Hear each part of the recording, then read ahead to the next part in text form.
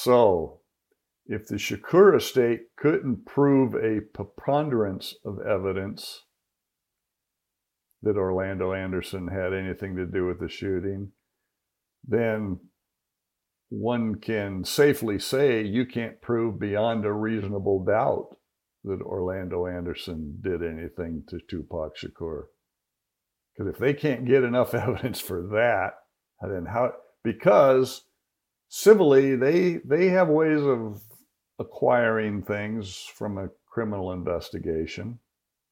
You know, they're when there's a civil suit, you can bet they're getting any media interview, any court hearings, or anything like that. And they're acquiring all that for their civil case too. Stopping you there, since you've made that revelation that you knew who killed Tupac less than a year going into it, would their case have had access to the same information that you had that led you to that conclusion? Probably not everything.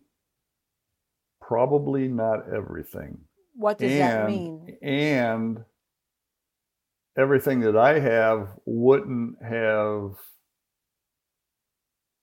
changed the civil outcome, I don't think. Really?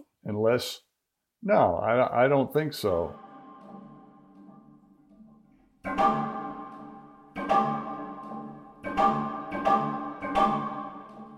Vilified, deified. It's hard to find anyone apathetic about rapper and actor Tupac Shakur. By the time of his passing, September 13th, 1996, he had sold millions of records. In death, the prolific musical artist would sell millions more. 25 years ago, it was clear to me how influential Tupac was, and I went in hard in reporting the case as a correspondent and producer on a primetime crime show. I was the first to secure the video of the now infamous beatdown at the MGM Grand, the first to get a hold of the search warrant affidavit detailing the gang warfare that erupted after Tupac was shot. Another first was securing interviews with the original Las Vegas Metro investigators. 25 years later, once again, an exclusive. I interview now retired homicide detective Brent Becker. Nothing is off the table. Oh, and if you've heard any of Tupac's songs, you've heard some of the language lightly sprinkled throughout this podcast. Enough said. Lennon Ozizwe reporting, Tupac's murder was his case. Episode 8, Questions.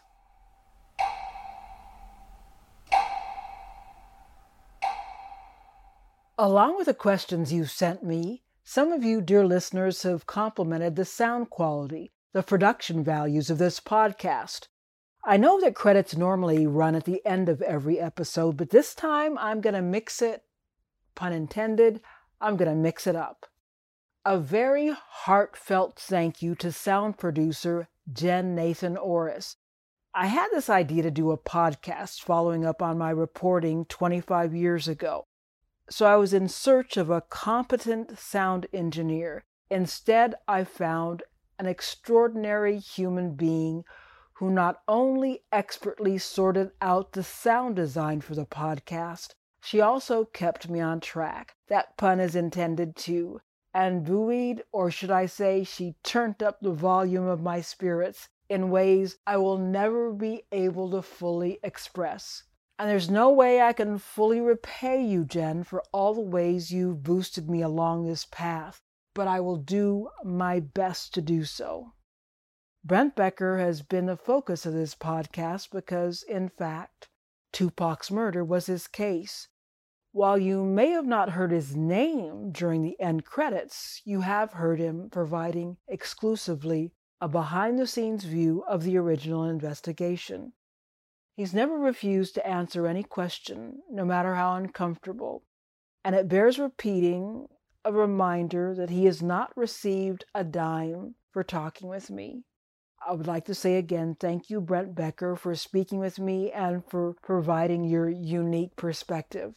And yes, we are just about to get to your questions, but I do have an answer to one of Brent's questions to me.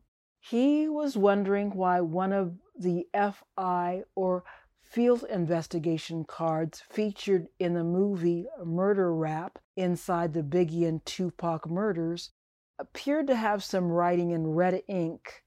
Well, from what I can tell, it was a choice made by the producers or the graphic artists of that documentary. Also, do know that if I could not confirm that you were open to having your name shared on the podcast before deadline, I just made you anonymous. And you didn't think I was going to forget to thank all you listeners in general for listening and questioning? Thank you.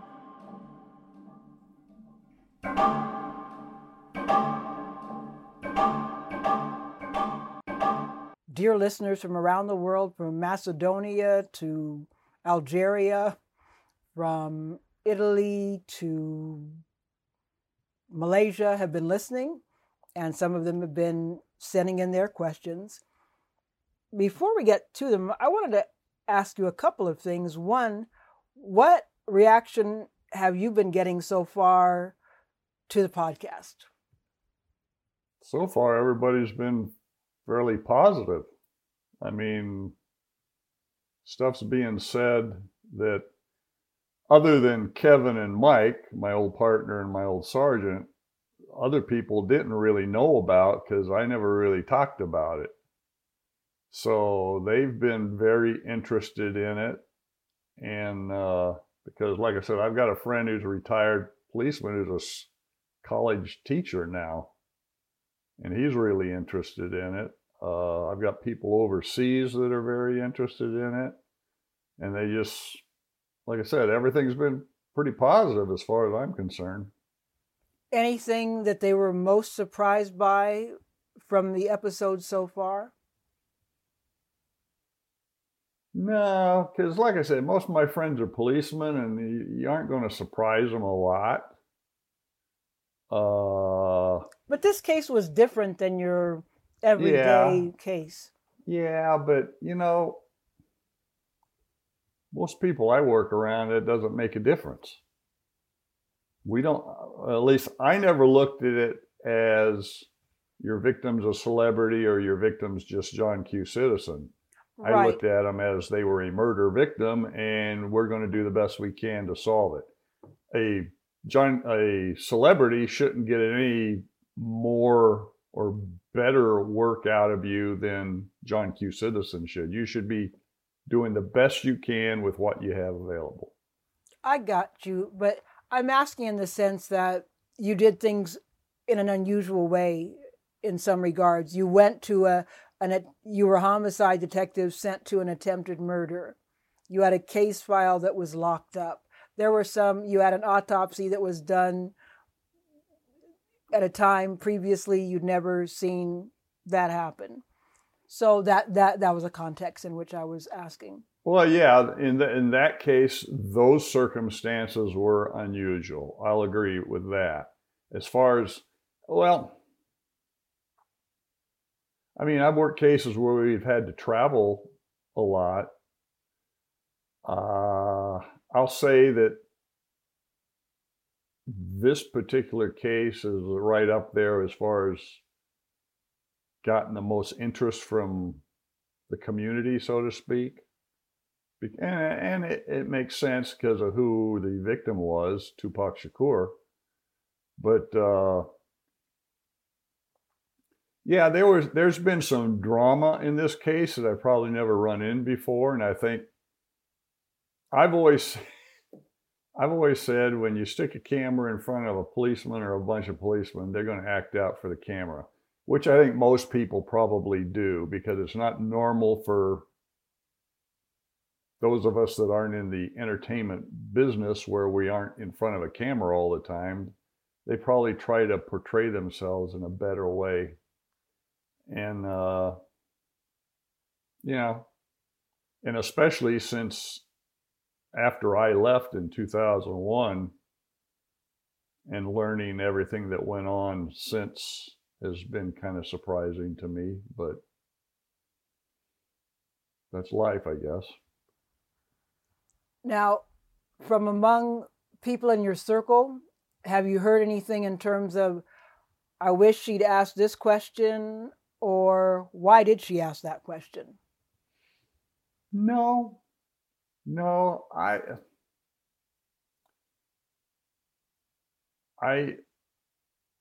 guess it's because most of my friends, one, if they did know who Tupac Shakur was at the time, it wasn't that they were, listeners or big fans or anything like that. So it's just, it's a case. Yeah, it's somebody who a lot of people know, but it's not a super fan type of thing for them. Got you. Well, I will say that on my end, 99.9% of the reaction has been positive, and most of it, even if they don't necessarily, how to put this, they may not be necessarily fans of Popo or 5-0 or the police, there's been a sense of curiosity. We want to know from your perspective what happened. And I had done an interview with an OG rapper named Tweed Cadillac, who really did come at me very strongly and sincerely with the sentiment of, I've had very bad experiences with law enforcement. And one thing I have seen in the wake of doing this podcast is comments via social media saying they simply do not believe you. And even got a comment like that sent to me directly. And for me, I'm always curious when someone says that they don't believe an individual, I want to know what it is that they don't believe, because I don't see it as a blanket statement. Then you can just say, I don't believe that person. Through talking to Tweed Cadillac, I did come to a better understanding of what's behind that sentiment, in that in his case, not having known you in particular, he did have encounters with law enforcement in which he was treated very badly. And because of that, and I will say Tweed Cadillac is African American, as I said, an OG rapper, but because of his previous experiences, he then translated that to mean that you are not to be trusted. And I guess I can understand that. But I can also disagree with it in that, in our world today, there's this big thing about labeling groups one way or another. And it's not the individual, it's the group. So you're guilty by association, I guess you'd call it. And I've never been a big fan of that. So, but again, I'm not here to change anybody's mind as far as whether they believe me or not, because truly, I don't care. I'm telling you what happened. You can believe me or not. Someone believing me doesn't change anything as far as what happened in the investigation. It says because their belief or not has no bearing on the investigation. So, it may seem crude or crass to say that, but that's my feeling. I says, I know what I did. I'm telling you what I did, and you're putting it on this podcast, and people are either going to believe it or not. So be it. Because I'm sure you could put them on and they could say something and I could say, I don't believe you. So, it's, if you call me a liar, tell me what it is I'm lying about. If you call me a name, tell me what it is I did to cause this. Don't just do it carte blanche, because to me, that's being childish. Simple as that. And I know that both of us went into doing this podcast thinking there were going to be people who would not like this or that, and that you might be a target of blowback, and I might be. I mean, I thought that from the beginning. I also thought from the beginning there are some people who are going to think that I'm asking you questions that are too tough.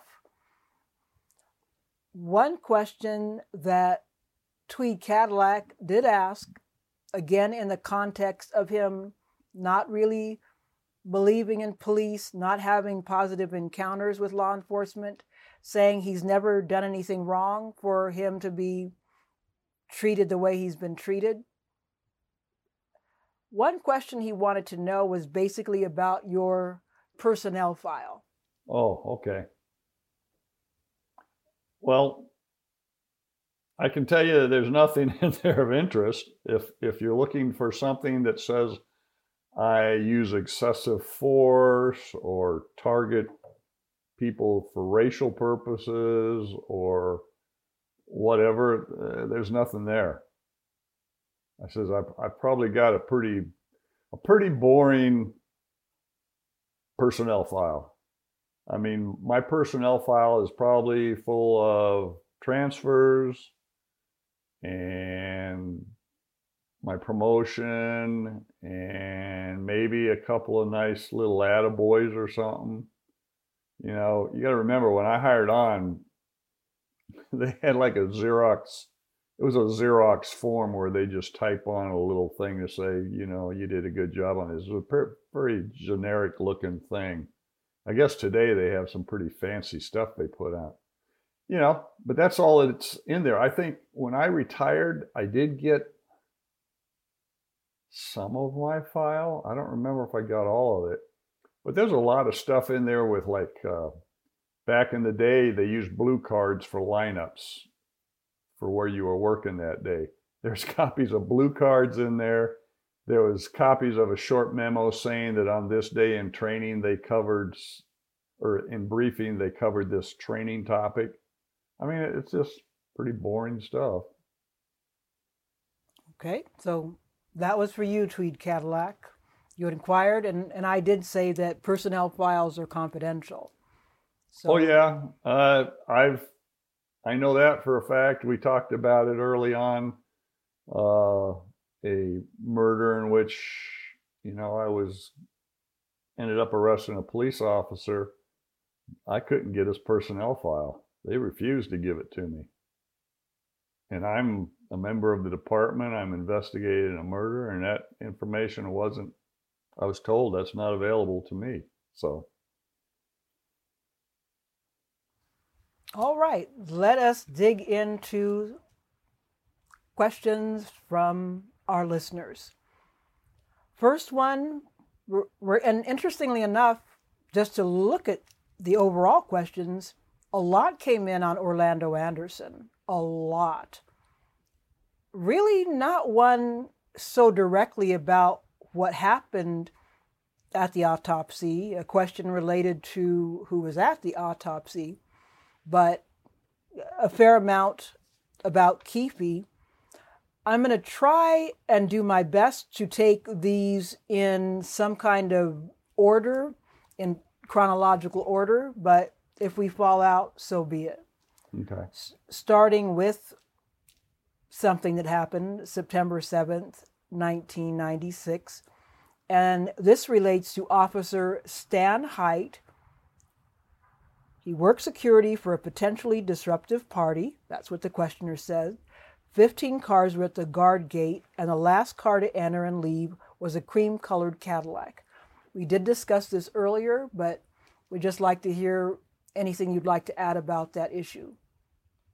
Well, I guess just going over it again, I know that Stan was, I think, one of 3 officers working off duty at this event. I think it would have been the community where Suge Knight's house was. I think they had a gate, if I remember right. They had a security guard, so it wasn't just Metro there. And they would have been hired by someone in the community. It wasn't that the police department said they wanted people working there. It was someone contacted the police department and wanted some officers working there. I don't know if they were expecting any issues because it was Suge Knight's house, or if it was related to something else. I don't remember that. I know that there was, Stan did a report on it because I got a copy of it. It's in the case file.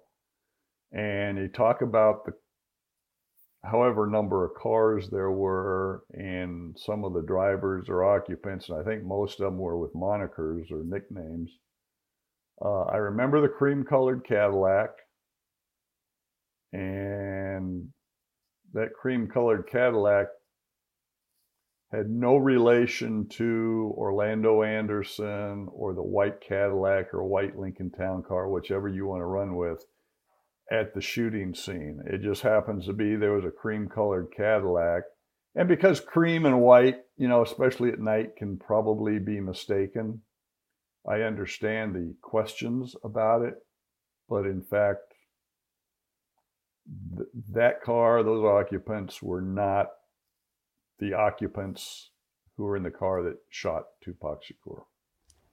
And again, to put it in the chronology, Tupac had gone from the MGM Grand fight to the Luxor to Suge Knight's home, where this officer would have seen the cream-colored Cadillac. Correct. They were on their way to the Club 662 when this white Cadillac, according to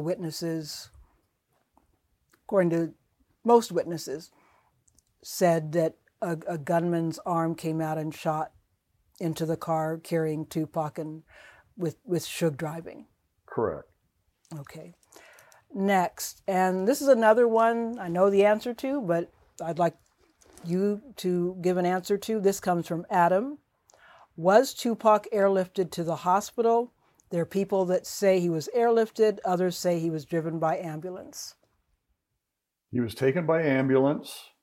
As a matter of fact, I've learned since doing this that the two original EMTs that worked for the ambulance or paramedics, whatever, got interviewed by somebody. I don't remember specifically. But it was a news station, right? A Las Vegas news station. Yeah, they were the ambulance that transported Tupac to UMC, which is University Medical Center, the hospital. And apparently there were 3 uniformed officers that took the ride with him to the hospital in the ambulance, which is unusual.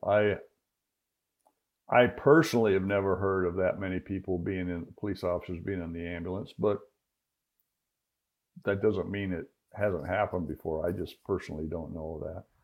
Yes, when I heard the report that 3 had been in the ambulance, I wondered why. Well, and maybe they knew who Tupac Shakur was at the time. But that wouldn't justify a reason why.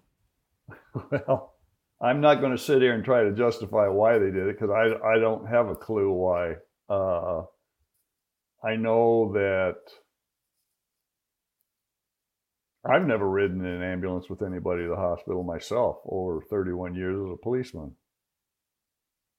Now I've gone to the hospital to follow up on stuff several times, but I've never ridden in the hospital. So I don't know why, and that would be a question that you'd probably have to hunt those guys down and ask them. And this was Adam following up, wondering about what happened exactly in terms of Tupac's finger and the ring on his finger, and would the shattered gold ring be something that would have been kept in evidence? So what happened in terms of the injuries to his finger?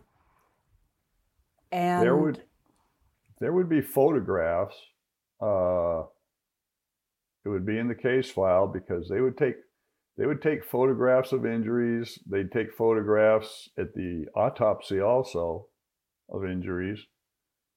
As far as the ring, I'm sure it was, from what I remember, it was taken initially. I don't remember if it was released or not. I mean, there was no evidentiary value to the ring. I mean, it's a ring the guy was wearing. It has no bearing on the investigation. I don't know if it was released to the Shakur estate. There would probably be something in the case file to that effect. I don't remember. All right. And this question also from Death Row East via Instagram. Was Las Vegas Metro aware that there was a stash box inside the BMW with one or possibly two guns in it? And Desert East says that could be one reason why Suge was hesitant to do an interview after the shooting. Were you aware of any weapons inside the BMW? I've heard that story. All right. Now, if there was a weapon in that car, it wasn't in the car when we towed it and processed it, because that car would have been gone through by CSIs who processed the vehicle. Now, if there was a firearm in that car and Suge Knight took it out before the police got there, Suge Knight's the one that would know that. But there was no firearm found in the car when we took control of the car. Was there any other significant evidence you remember being still in the car? Gosh, I don't remember. If there was any little bit of dope, maybe. I don't remember. The significance of it was, one, it was the car that Tupac Shakur was in. Two, it had bullet holes in it, so that would give us some ideas of things. The blood from the impact, the damage to the car when Suge Knight was fleeing the scene because of going over the median. I mean, even if there's a baggie of marijuana in there, my personal feeling is, what's the significance of that in the big scheme of things? How many people like to smoke a little marijuana now and then? Not me. You don't go gunning up a car over a little baggie of marijuana. You might do it over a large amount, but that wasn't the case here. So that wasn't the case potentially, or you're saying that wasn't the case? Oh no, there was no indication that they were transporting a large amount of drugs. No, not at all. If there was a little, and again, I just don't remember, if there was a little bit of marijuana, well, so what? For personal use, you're saying? I mean, everybody, since I got involved with it, everybody said Tupac liked to smoke a little weed. Oh, well. Maybe even a lot. Him and how many other millions of people. Right, and now it's legal, and I can go down the street and get it if I wanted it. So was Las Vegas Metro aware of the previous shooting that occurred between the Death Row Entourage and Southside Crips? Suge had his Rolls Royce shot up at a gas station while en route to Club Paradise in L.A. Both Tupac and Keefe D were part of the caravan heading to the club. I had heard about this incident. Had you? You know, I remember hearing something about a Rolls Royce. I just don't remember all the details about it. I mean, I can tell you during this investigation, I learned about all kinds of shootings. Related to Tupac? Related to Tupac, Suge Knight, you know, I mean, Tupac Shakur got shot once before in New York City. And got which we did discuss earlier. I know that there was something about a shooting in Atlanta.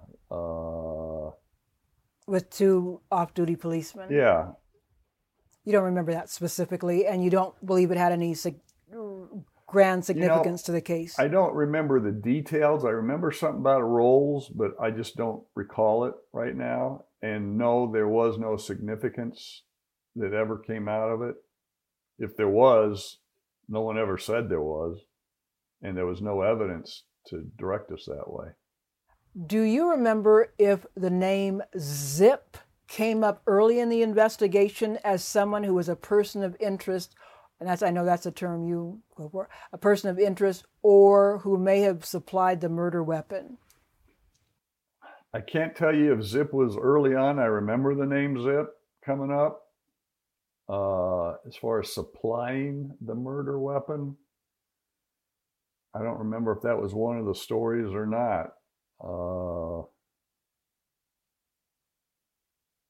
I do remember Zip, but I can't go into any great detail as to what exactly if it was because he supplied the murder weapon or not. It may have been, again, anything that would have been said or relayed would have been documented. And like I said, if it was an anonymous tip, say a phone call I got, I had a separate floppy disk I kept also for like obscure phone calls that didn't require a whole lot of follow-up, like the ghost of Tony Spilotro killing him or something like that. So would this have gone into that, or would you have thought, since Zip had connections? If it was Zip, it probably went into a regular report, because that's a little more, there's a little more to that. If they're alleging that Zip provided the murder weapon, I mean, the ghost of Tony Spilotro, well, I guess that just depends on if you believe in reincarnation of somebody doing that. I don't know. Got you. And Death Row East goes on to wonder, do you personally think that Zip might have had a motive to instigate a hit on Tupac for his lyrics in the song Hit 'Em Up, as Zip was godfather to Puffy as well as Biggie's children? No, I do not believe whatever stories are out there about Zip. I am a strong believer that he isn't the reason this happened. The name Phil Ramos, I'm sure that's one you're familiar with. Can you tell me why? Phil Ramos was a member of Homicide when I was in there. He was on a team on a different squad. He had another partner, and a sergeant. He was not on our squad under Kevin Manning, and basically the way we did things is if we had a call, and in this case, because it wasn't a murder yet, but if we have a call that's really say a lot of shots are fired or something, and we may need some help, a lot of witnesses we need to interview, well, what we would do is we would get another team from our squad to come out with us. Traditionally, we didn't call out teams from other squads unless it was a really, really big thing that you had, say, 100 witnesses. You may need quite a few people out there, and the most detectives you had on a squad would have been 6, 3 teams of 2.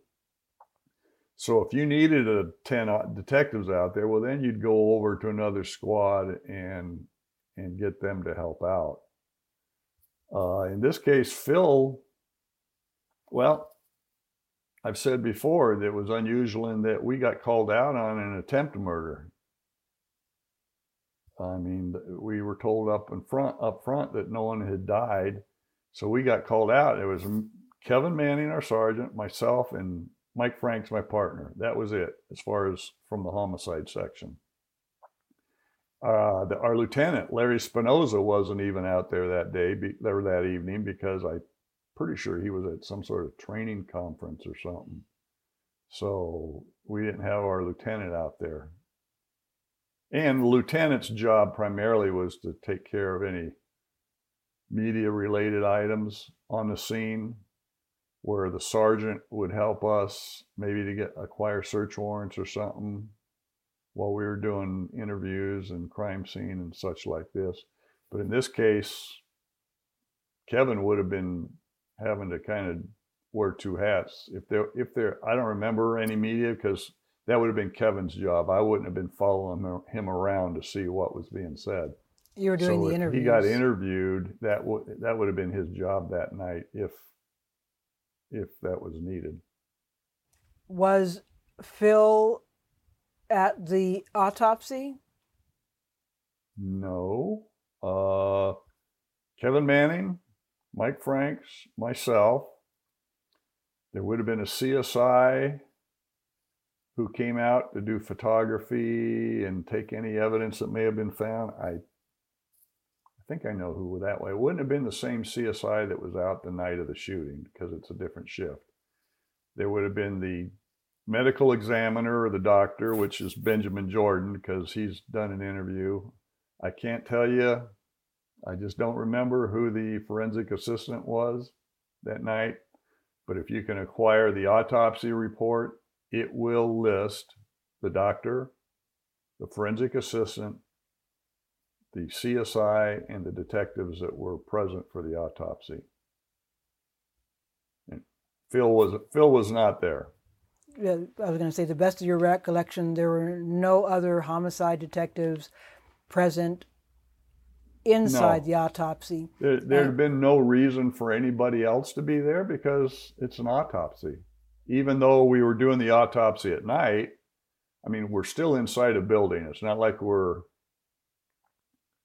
out in the middle of a parking lot or something like that. And that would have been something you would have remembered, because to have somebody there inside the autopsy who was a homicide detective not on your squad would have been unusual. Yeah, and I'm pretty sure that Mike Franks and Kevin Manning will firm that up, that Phil wasn't there. Any thoughts as to why there's some sentiment that he was there? I have no idea why that would come up. If Phil says he was there, you'd have to ask Phil about that. Like I said, I have no idea. That's not a conversation I ever had with him. And the only other detectives that would have been there after the fact would have been general assignment detectives, and that was related to the infamous Polaroid shot that got taken. Did you talk to Phil at any point, or do you recollect talking with him, interacting with him regarding the case at any point? I don't recall. And, you know, sometimes we would be in the office, which you saw. We call it like the bullpen. It was a big open room. There may have been conversation about it, but I don't know that there would have been anything spectacular about it. If he did anything, and I can tell you that sometimes if a detective was going somewhere to do some follow-up on one of their cases and there happened to be some details that maybe another team or another squad had there, sometimes we'd help out, because I did that once.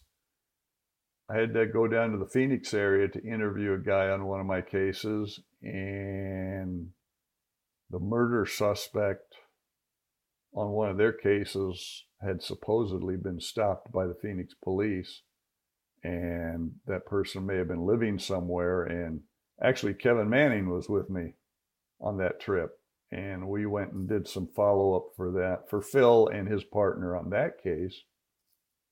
But that was just because they asked if we would go check on it.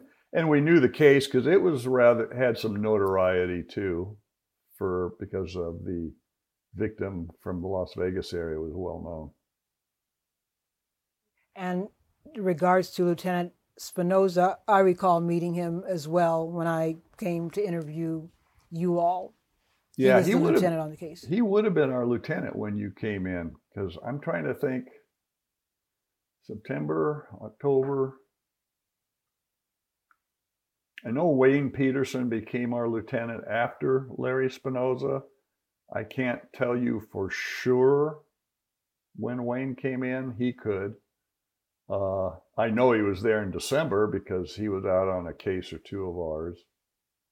But I couldn't give you a specific date. Now, Kevin might be able to, but I don't remember. It seems because he's been perhaps the most public of the four of you in terms of talking about the Tupac case.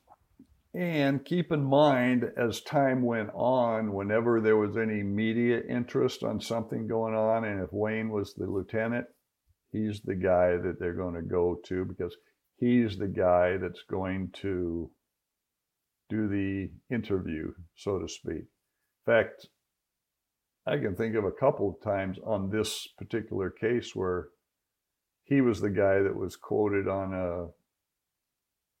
the Suge Knight revocation hearing that I testified at. So, yeah, that's not unusual. And even over recent years, I've seen him interviewed as a representative more than once, of Las Vegas Metro Police as it relates to this case. Well, and he would have access to the case file when he was working. I don't know if he has access to it now since he's retired, but yeah, he would have had some knowledge, because I know whenever we did anything, if we went off on something and maybe there was going to be a question, we'd fill him in, because he's a lieutenant. His job is to oversee everything going on. And he has to attend meetings with staff, and I'm sure those questions come up. So he's got to have some knowledge of it. This is a question from someone who wants to be anonymous. And it was something I was aware of before this question. It's in regards to Low MB. He was a rapper at Death Row Records. And the way Low MB describes September 7th, 1996 is he was a part of the entourage, but in front of Suge Knight and Tupac Shakur. And he says that Gaddafi, aka Yafu Fula, had told him that he saw the shooter, not the driver, but he got a good look at the shooter.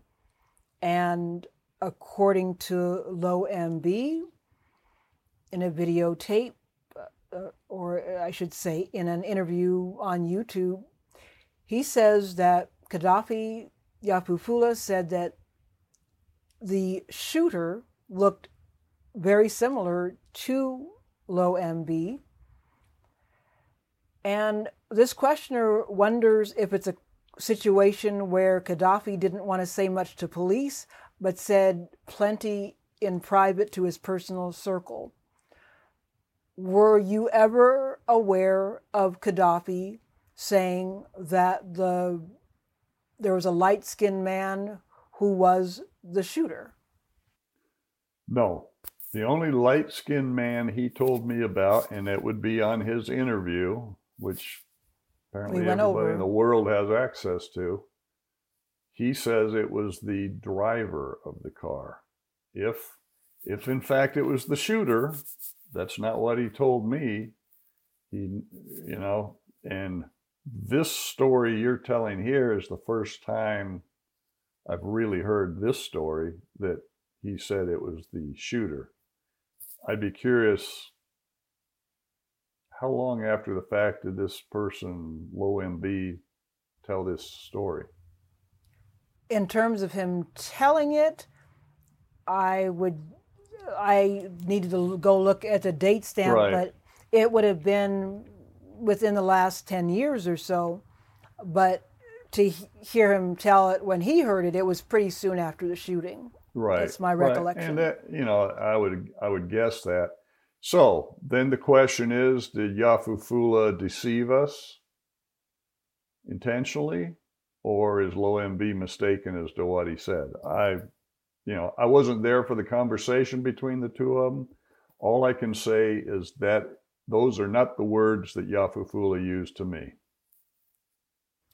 And this anonymous person says that he believes that Mack and Perez were in that Cadillac, meaning LAPD officers who were, I guess the term is rotten. Well, and the Mack and Perez are, I think, probably from the Rampart. Correct. Deal. David Mack and Rafael Perez. And that isn't the first time that their two names have come up related to this. As far as them being in that Cadillac, there's absolutely nothing to indicate that. There's no direct statements from anybody to say they were in it, that saw them in the car. Their names don't match any of the 4 common names that come out as to being in that car. I don't know if it was, now, I can't say if Mack and Perez weren't somehow tied to Death Row. You'd have to talk to some, Death Row or LAPD, because I have no idea what their internal investigation revealed on that. That's their file. I would have no knowledge of that kind of information wouldn't be given to us anyhow. But in terms of your investigation into Tupac's murder, did you ever become aware that David Mack or Rafael Perez were in town during the time of the shooting? We had heard that. We were never able to confirm that, because I can tell you that LAPD Internal Affairs had come and talked to me. I think I said that in one of these episodes. And their names weren't really the focus of that questioning as far as what LAPD people were in Las Vegas. It was another person. This question comes from someone I'm just going to call Mouse, who says, and this is the start of a series of questions regarding Orlando Anderson. If you watch the entire MGM video, you will notice that Orlando was wearing a jersey before the fight, and when you see the video of the person getting jumped, you didn't see the same jersey unless Orlando changed his clothes before the fight. Did you notice any anomaly in terms of Orlando's clothing that night on the surveillance tape? No. I'd have to look at the video again. I just remember that there was a lot of things obstructed in that video because of the area. They're like a fake tree or a post or something. Because I remember seeing Tupac Shakur, I remember seeing Suge Knight, I think Buntry, but there was a whole bunch of people come flying in there. And I just don't remember specifically on that. I can tell you that whoever broke up that fight, and I know Frank Alexander pulled Tupac Shakur off, and obviously the video shows them all taken off through the casino. But I can tell you from what we were given from the officers at the MGM working the fight that night, that Orlando Anderson was the guy who got pummeled or was at the bottom of that dog pile, and Orlando Anderson was in a segment of video where he's being talked to by Metro officers and MGM security, and he's wearing that jersey. It's a tighter shot. Yeah, and then there's also a segment of him walking through, I don't remember if it was the casino or, they had an area in the MGM where all the stores were at, and they had a big like mall or whatever you want to call it, walking area. And I know that he was caught on video walking through there and he was wearing that jersey again. I've never seen anything where Orlando Anderson was wearing another shirt at the MGM during the fight, the beatdown on tape, or anything like that. This question from Shane also is about the surveillance, the CCTV video. There are reports that Orlando Anderson was seen on CCTV at a bar after the MGM fight around the time of the shooting. Any truth to that? No, well, no one's ever come forward with it. Now, are they talking about a casino bar, a regular bar, or what? Because the version, this is that question, that's all that's said, but I have seen questioning about whether Orlando was at a bar at the MGM Grand after the fight with surveillance video. I'm not sure if that's what Shane is referring to. I can tell you, unless the MGM concealed it, which doesn't make any sense why they would, because the MGM provided all the video that we had from the MGM. They came to you with it. And they, because once they kind of focused in on something, they were able to look for a particular person. Because you got to realize, every casino is set up differently as far as their surveillance cameras. And if you don't know who you're looking for, sometimes it can be difficult to pick someone out. In this particular case, Orlando Anderson was wearing to me, it was a distinctive jersey. It would have been helpful in finding him in a crowd where most people may be wearing dark clothing. And, most surveillance video is not crystal clear, at least not back in 1996. In fact, if you look at the videos of the beatdown and all that, they aren't crystal clear. Now, the one of Orlando when he's being interviewed, you can tell it's him for sure. Indeed. But that is for sure. But and then the video of Tupac and the crowd going through the casino, well, you can tell it's Tupac and all, but that wasn't the best video. I mean, I've seen far better video than that as far as clarity, but you could tell who it was. So if Orlando Anderson was at another bar in the MGM and the MGM knew about it, I would have thought it would have been on the loop or whatever you want to call it. Because remember, that was VHS tape back then. Things weren't digitized then. And it would seem that since you see them tracking Tupac, you see them tracking the whole Pied Piper bit, and you see them on Orlando Anderson, it would seem that they would have tracked both individuals because it would seem that they would have. Keep in mind the one video I'm talking about where Orlando is walking down the walkway in the stores or whatever. The only reason that came up is they probably looked for it. It wasn't that... Right. He was in the midst of the crowd. Before everything happened, why would they be focusing on this one guy? I think that came about because here he is on the beatdown, here he is being interviewed, and they're able to go through. And keep in mind also, cameras are moving, they're bouncing around. I don't remember how the MGMs was set up, but you have dead spots too. Because I've had that happen where we were looking for someone and we couldn't find them. And we knew who we were looking for in a casino. And it's either they weren't there, they were in a dead spot, or there were just so many people you couldn't pick them out because fight night in Las Vegas, there's a lot of people at the MGM. There's a whole lot of people. So with all those cameras, it doesn't mean necessarily you're going to get a great shot. No, not unless you have something to help distinguish him, and Orlando Anderson's jersey definitely was a benefit.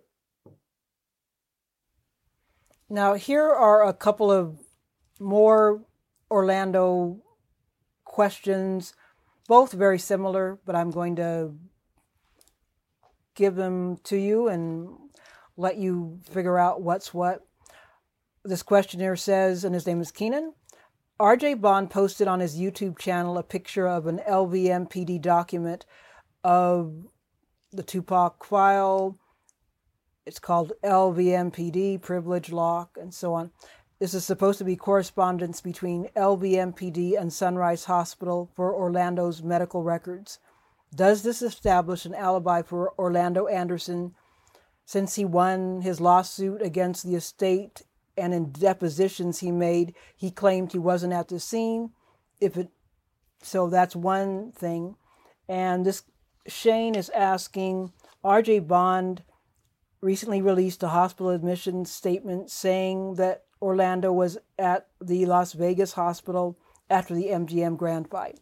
So both of these questionnaires want to know, was Orlando at the hospital at the time when Tupac was killed? And did you gather records of that?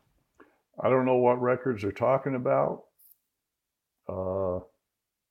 So I don't know anything about it.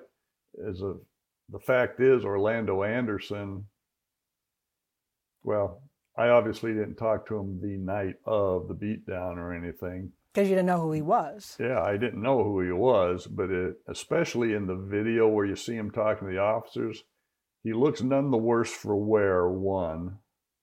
I mean, he's not favoring an arm or a shoulder. He has no nicks or gouges or anything on him. His shirt isn't torn to pieces or anything like that. And he, in fact, declined any kind of police report that night. And his name was never taken, which we already talked about. Yeah, and unfortunately, his name was never taken. We didn't learn his name to that video until Tim Brennan told us. Tim Brennan from Compton PD gang Correct. unit. All right. So this is kind of related to the tag of one of those questioners. And this is from Anonymous, came via Instagram to me. In regards to Orlando Anderson, I found out Orlando was sued by Afeni Shakur for the death of Tupac.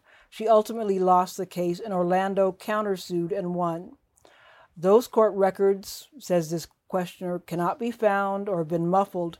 In your research, have you ever come across those records or know what Orlando presented in court that would have declared him innocent, not guilty?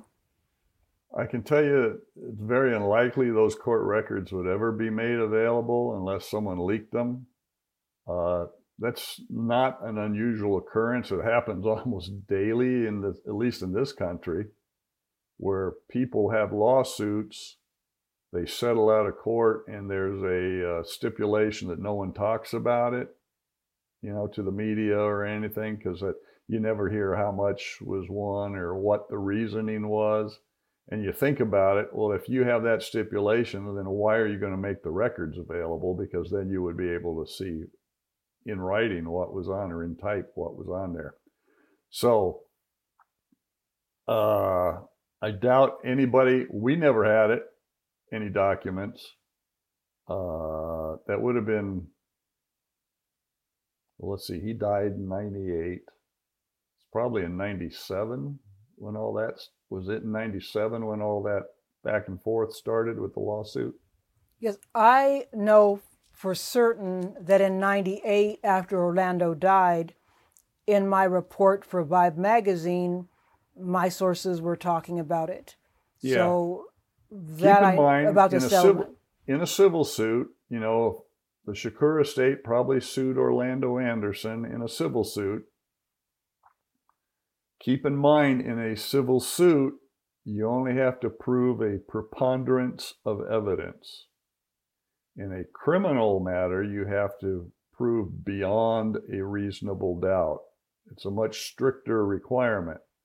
So, if the Shakur estate couldn't prove a preponderance of evidence that Orlando Anderson had anything to do with the shooting, then one can safely say you can't prove beyond a reasonable doubt that Orlando Anderson did anything to Tupac Shakur. Because if they can't get enough evidence for that, then how? Because civilly, they have ways of acquiring things from a criminal investigation. They're when there's a civil suit, you can bet they're getting any media interview, any court hearings, or anything like that. And they're acquiring all that for their civil case too. Stopping you there, since you've made that revelation that you knew who killed Tupac less than a year going into it, would their case have had access to the same information that you had that led you to that conclusion? Probably not everything. What does that mean? And everything that I have wouldn't have changed the civil outcome, I don't think. Really? No, I don't think so. I mean, I realize that you can probably use hearsay more in a civil case. You can't use hearsay in a criminal case. But there was enough things being said. Keep in mind, in the early stages of our investigation, the number one person everybody was saying did it was Suge Knight. I sort of heard both Suge and Orlando. Well, Orlando was a close second. Suge was number one for the longest time. And then, everything was really starting to heat up, and, Orlando Anderson was dumped out early on, and it went from there. So eventually they would go back and forth, but Orlando would probably lead the way in the end as far as tips. Keefe D was he was probably the number 3 choice. And Keefe D, we'll say, is the uncle of Orlando. He was the number 3 choice starting when? it had been a few months after. It was, and the reason I say that is not so much that he was the trigger guy, but he was present. So keep in mind, if that's what the tips were saying. If you want to believe that there's 4 people in that car, okay, because we have witnesses that say they saw maybe 2, sometimes 4. You have witnesses that say the shooter fired out the driver's door window, and you have the other half of the witnesses saying the shooter fired out the rear passenger window. So if you're to go on the pretense that there were 4 people in that car that did that. Pretense or presumption? That 4 people were in the car. I'm not going to say yes or no. I know what was going on. I'm not going to spit it all out here. That's not what I'm here for. What I'm saying is if there's 4 people in that car that conspired to kill Tupac Shakur, then guess what? Those 4 people can be charged just as if they were the shooter. And I think that's an important note when Keffe D starts making this confession, because Keffe D, if you listen to his confession, and since you sent it to me, I've listened to it pretty good, he's just one step shy of saying he pulled the trigger, because he puts himself in the front. Well, it depends on which story it is. I've heard he's put himself in the back seat next to Orlando Anderson at one point. But then he puts himself in the front seat next to the driver. So one is, well, which was it? Was he in the front seat or the back seat? Then if he's in the front seat next to the driver, who is described as bitch-faced and fair-skinned, and the shooting arm is a darker-skinned arm, well, you've got 2 witnesses saying the shooter fired out the driver's door window. Well, who's the likely person to fire out that window if it's not the driver, the guy in the front seat with him? And we'll certainly get to more questions about Keffe D that have come in a bit later, but I wanted to tie a bit of a bow on the area we're talking about now. In terms of, what does it tell you that Afeni Shakur did not win a civil case against Orlando Anderson? It tells me she had no evidence. And what does that tell you about what would have happened in a criminal trial? Well, I can tell you if you can't prove a preponderance of evidence, and that you're far from proving a criminal case. And I've said it time and time again, there is no person from that night who was present at the scene during the shooting that has named the shooter or named who they saw in the car, either by saying they saw them or by identifying them through the multiple photo lineups we had. Because I can tell you that I showed photo lineups to everybody that would look at them. And Orlando Anderson was in a photo lineup. Keffe D was in a photo lineup. There was a multitude of people. And Frank Alexander, who people, it depends on how people view him. And he never identified anybody. And as well as anybody, that Orlando Anderson's picture was put in the paper and on the news how many times? He was in your Vibe article. There was a huge picture of him.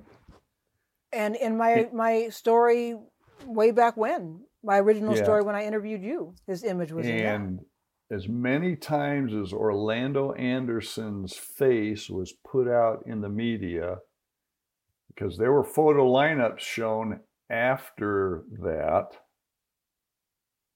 and no one ever picked Orlando Anderson out of the lineup as being the shooter. Now, you can say, well, they never watched the news. I guess that's possible. But if there's someone who says they know all these players, well, then if they know Keffe D, if they know Orlando Anderson, and they didn't pick them out, because I don't think these were all, Orlando Anderson wasn't a stranger to most people in this incident.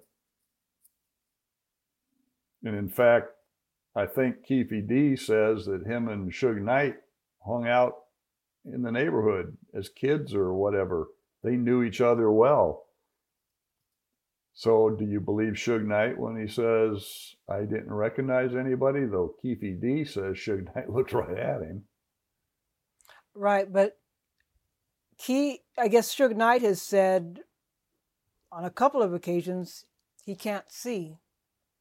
Well, I don't remember. Did he say that in the interview with us? I'm trying to remember the interview. I don't know that ever came up that he said that. I know that there's been comments said after the fact. Right, he has bad eyesight. He has a driver's license, so now you have the argument of, did he get his driver's license legitimately where he did an eye exam or not? I don't know. Because I know from my driver's license, I've had to prove that I can see. Well, yeah, they usually have you look in that little machine right there by there and read the number letters or whatever like that. So, and I'm nearsighted. So if I would legitimately say with my vision, if I were sitting in Suge Knight's seat, it'd be difficult for me to say for sure who was in that car. But if I'm wearing my glasses, I'd know. Now, there's either this sentiment that the witnesses were uncomfortable with you all and didn't reveal that they knew a lot more than they were telling you. We know that's a fact. We know that's a fact because Frank Alexander didn't reveal about the episode at the MGM. The fight, the beatdown. When you initially talked to him in his initial statement, he does not reference, when you ask him specifically, because in reading your witness statements, you ask everybody that night, did anything happen before, without even knowing that it had. So, because there are people who are going to say, well, the police are lying about all this. Well, and I've already said, what can I say? I have no personal gain or any personal benefit out of lying about this. It's silly to think that we don't want to solve this case.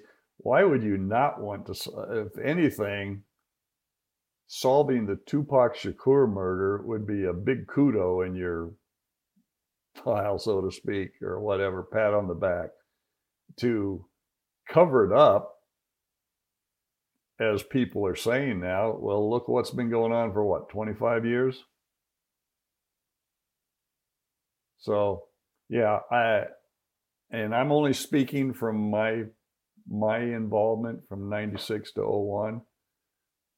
I have no idea what kind of information's been obtained since then, but I still can't believe that if they have substantial evidence to charge someone, they wouldn't do it. And Keefe D's confession alone is not enough to charge him. You got to be able to corroborate his story. From what I understand, his story has changed a little bit. So now it goes into which story do you believe? And I promise more into Keefe, but again, an anonymous listener says, I see the Tupac and Biggie case from a perspective, I believe, this is more of a statement than a question, I believe it's all government related.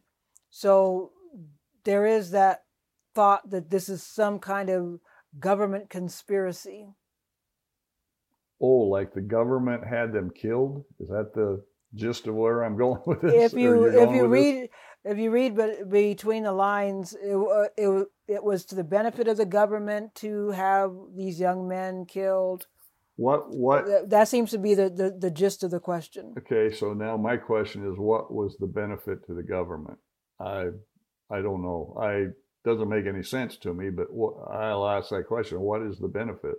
I don't know what the listener believes, but I have seen some folks say that because, and particularly in the case of Tupac, with a mother who was a Black Panther, with Tupac also promoting issues, talking about police, talking about rights for people of color, that That wasn't something that the government wanted to keep going. I'm saying that's what I've read. Well, I can tell you, as far as the Las Vegas government, that's hogwash. There was nothing. Mike and I didn't even know who Tupac Shakur was the night we went out on that. So I don't know where that's coming from. If they're alleging that another government entity had something to do with it, there was nothing to ever indicate that. I mean, it's sort of like the JFK assassination. How many twists and turns have there been over the decades on that case? And they persist. Oh, and they do, but that's kind of the world we live in. Now, to have the conspiracy that people talk about, especially in the government, there's probably going to be a lot of people involved. And I can tell you from personal experience, it's hard for two people to keep their yaps shut. As you were talking about the conspiracy regarding Tupac. Something like this, I would think there would be a few more than two. And people aren't good at keeping their yaps shut. If you have two people involved, the best thing to do is for the one person to kill the other person. So now there's only one person involved. So then it's on you to give it up. Because that was a typical deal. If we had a couple people involved, you always go for the weak link. Someone's going to yap, and you can't tell me that someone wouldn't have yapped in this if there was a weak link. And you shared similar sentiments in talking about the whole Tupac is alive theory that somebody I know. People see someone that looks like him on the Navajo reservation or in Cuba or somewhere in Africa or Malaysia or whatever. I'm thinking, the pictures I've seen do not look like him.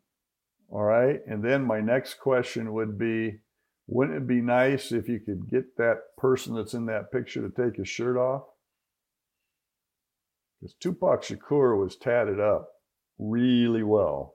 And very distinctive tattoos. And I can tell you that the person I saw at UMC being treated when he was still alive had all the tattoos. And the person at the autopsy had all the tattoos.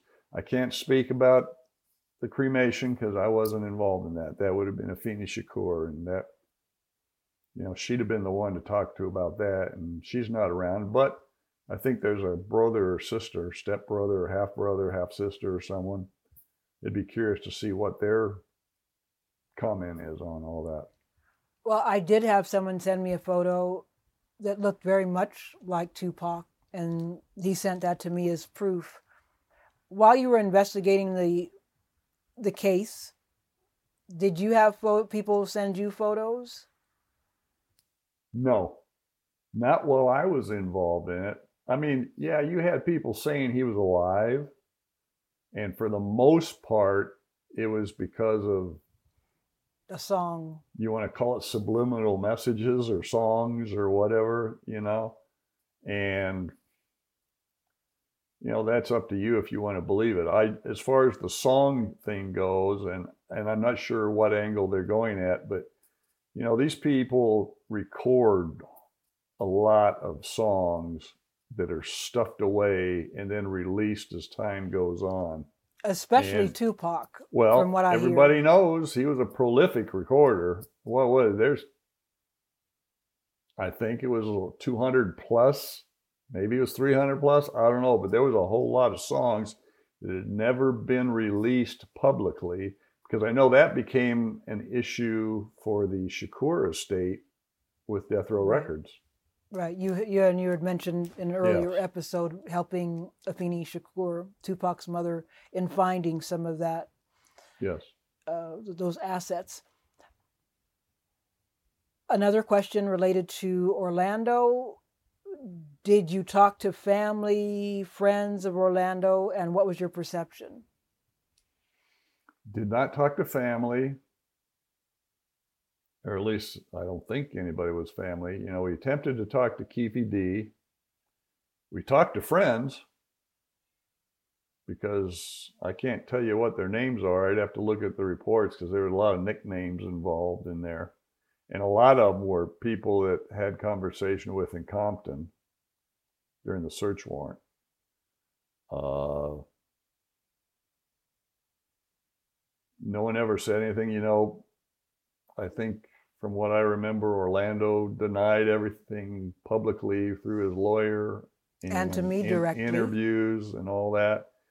And granted, does that mean he didn't? Because he sat up on the stand in LA Superior Court and said Suge Knight was trying to help him when the videotape, I testified to impeach him, but the videotape says everything. And in fact, what was it? Not long after that, Orlando Anderson came out in the media and said he lied on the stand. So, right. It was curious.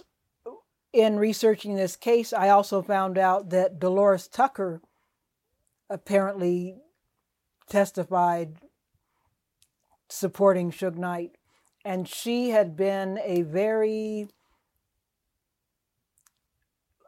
loud detractor of Tupac's music. So that was a twist indeed. So they were really going all out. Another question, as it relates, and this is also from Instagram and from Death Row East. This question relates to after Detective Becker was off the case, but I'd like to get his thoughts on the ballistics match that Tim Brennan thought he had from the gun that was supposedly found a day after Baby Lane was murdered, found at an address linked to Corey Edwards, who was a friend of Orlando, it's my understanding. Tim Brennan claimed that the ballistics matched in the system and the gun was sent to Las Vegas for further testing. Results from Vegas claimed it wasn't a match. Is there a reason the gun wasn't tested a third time? Why was that gun later destroyed? And what's your take on all of this? Well, anything that happened after me, I can't really speak about per se. Now, the gun...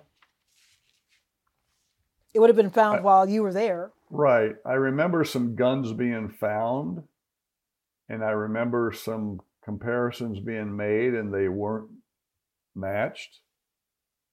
So that's all I can answer to that. Stopping you right there, sorry. The guns that you said were found, were any of them found in LA, or these guns were found in Las Vegas? Can you give any of the provenance? These would all have been from the California area, Southern California. So I guess the LA area, because I remember, for some reason, I remember Keefe D had a gun in his car during a traffic stop. I don't remember what, it might have been a different caliber though. I just don't recall. So but these guns... It wasn't the weapon. Right. These guns were all that you're recalling were all found in LA, nothing found in Las Vegas. Correct. All kept in LA and tested in LA initially, or how did that work? Well, here's how it would usually work, is the guns, if they found them, they'd impound them. They would probably do an initial examination because they would be able to acquire certain things from our ballistics, our firearms examiners. System. But to make it absolute, you should be sending the weapon to Las Vegas so our firearms experts can do their thing. If the preliminary was that it was a match in California, okay, but once they actually did the examination, and remember, a Glock, from the way I remember, a Glock is a rather unique weapon as far as what shows up on fired cartridge case and such. And how so? I think it's the strike mark or the ejection mark. I don't remember. I just remember that there was a thing about Glocks that with an examiner could look at that and tell you pretty quickly this was a Glock. There's just something, I'm not a firearms examiner, so I can't give you the specifics. But I know of no time where in my tenure that there was a firearms positively identified. If there was a weapon positively identified after I left, I don't know about that. in Las Vegas. I remember hearing about a possible match in California, and that it turned up not to be the weapon when examined in Las Vegas. And as far as what weapon the person's talking about that got destroyed, I don't know what weapon they're talking about. He's talking about the one that was supposedly found a day after Baby Lane, aka Orlando Anderson, was murdered, and it was found at an address linked to. That's the Corey Edwards connection. Correct. Right? Yeah. I have no idea why that weapon was destroyed. I can tell you that, and I don't remember if that's the weapon that we had looked at or not. I just don't remember, because guess what? If it was examined by our examiners, there would be a paper trail. Okay, because it's a bit confusing for me to understand, in that I understood the gun was still in Los Angeles when Tim Brennan was saying that the ballistics matched, and that would have been in the aughts. But if the gun was found a day after Baby Lane was murdered, that would have been in 1998, and that would have been during your tenure. Correct. So I don't understand, if that was the gun, why was it still in Los Angeles? Well, if in fact it turned out that it was not our weapon, we'd give it back to Los Angeles. We wouldn't keep, say, 20 Glock 40s get turned into us from around the country. Well, we're going to if those come back as not being the weapon, because if it's our murder weapon, then we're going to keep it, because now it's evidence. But if it's not our murder weapon, we're going to give it back to the agency that started with it, because it could later be found to be a weapon used in one of their capers. We aren't going to keep everybody's firearms for them. But it just doesn't. Again, just on the face of it, the gun is in Los Angeles. Correct. In the aughts, it apparently. I mean, who knows what happened in 1998? Correct. Seemingly, there would be some record of it if in 1998 you all got it and you all sent it back to LA. There should be a paper trail, yes.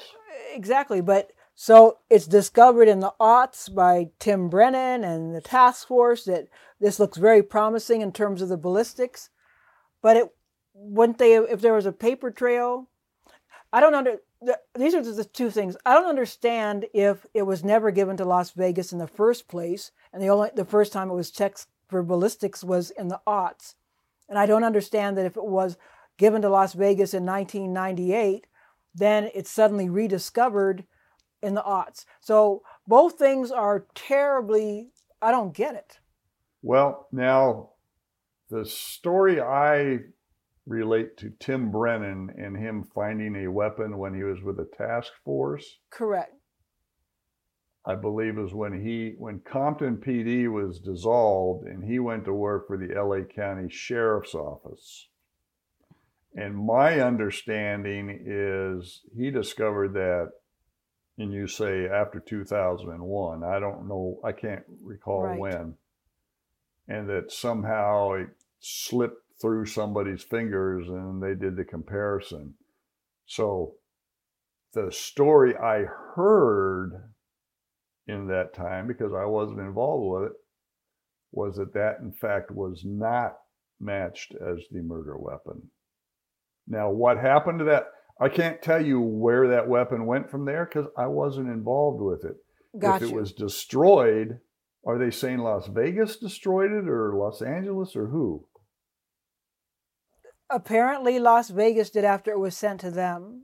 But well, I can't. Again, why is it sent to them so late? Or if it was just discovered after 1998? Well, because the way I understand the story is the firearm was in evidence in Los Angeles, but it didn't reappear until after 2001 when Tim Brennan was reviewing and why is cases that? Or something. Well, or in maybe he was investigating reviewing. Biggie. Maybe he was reviewing Glock 40s that were impounded. I don't know the whole details. He would be able to tell you.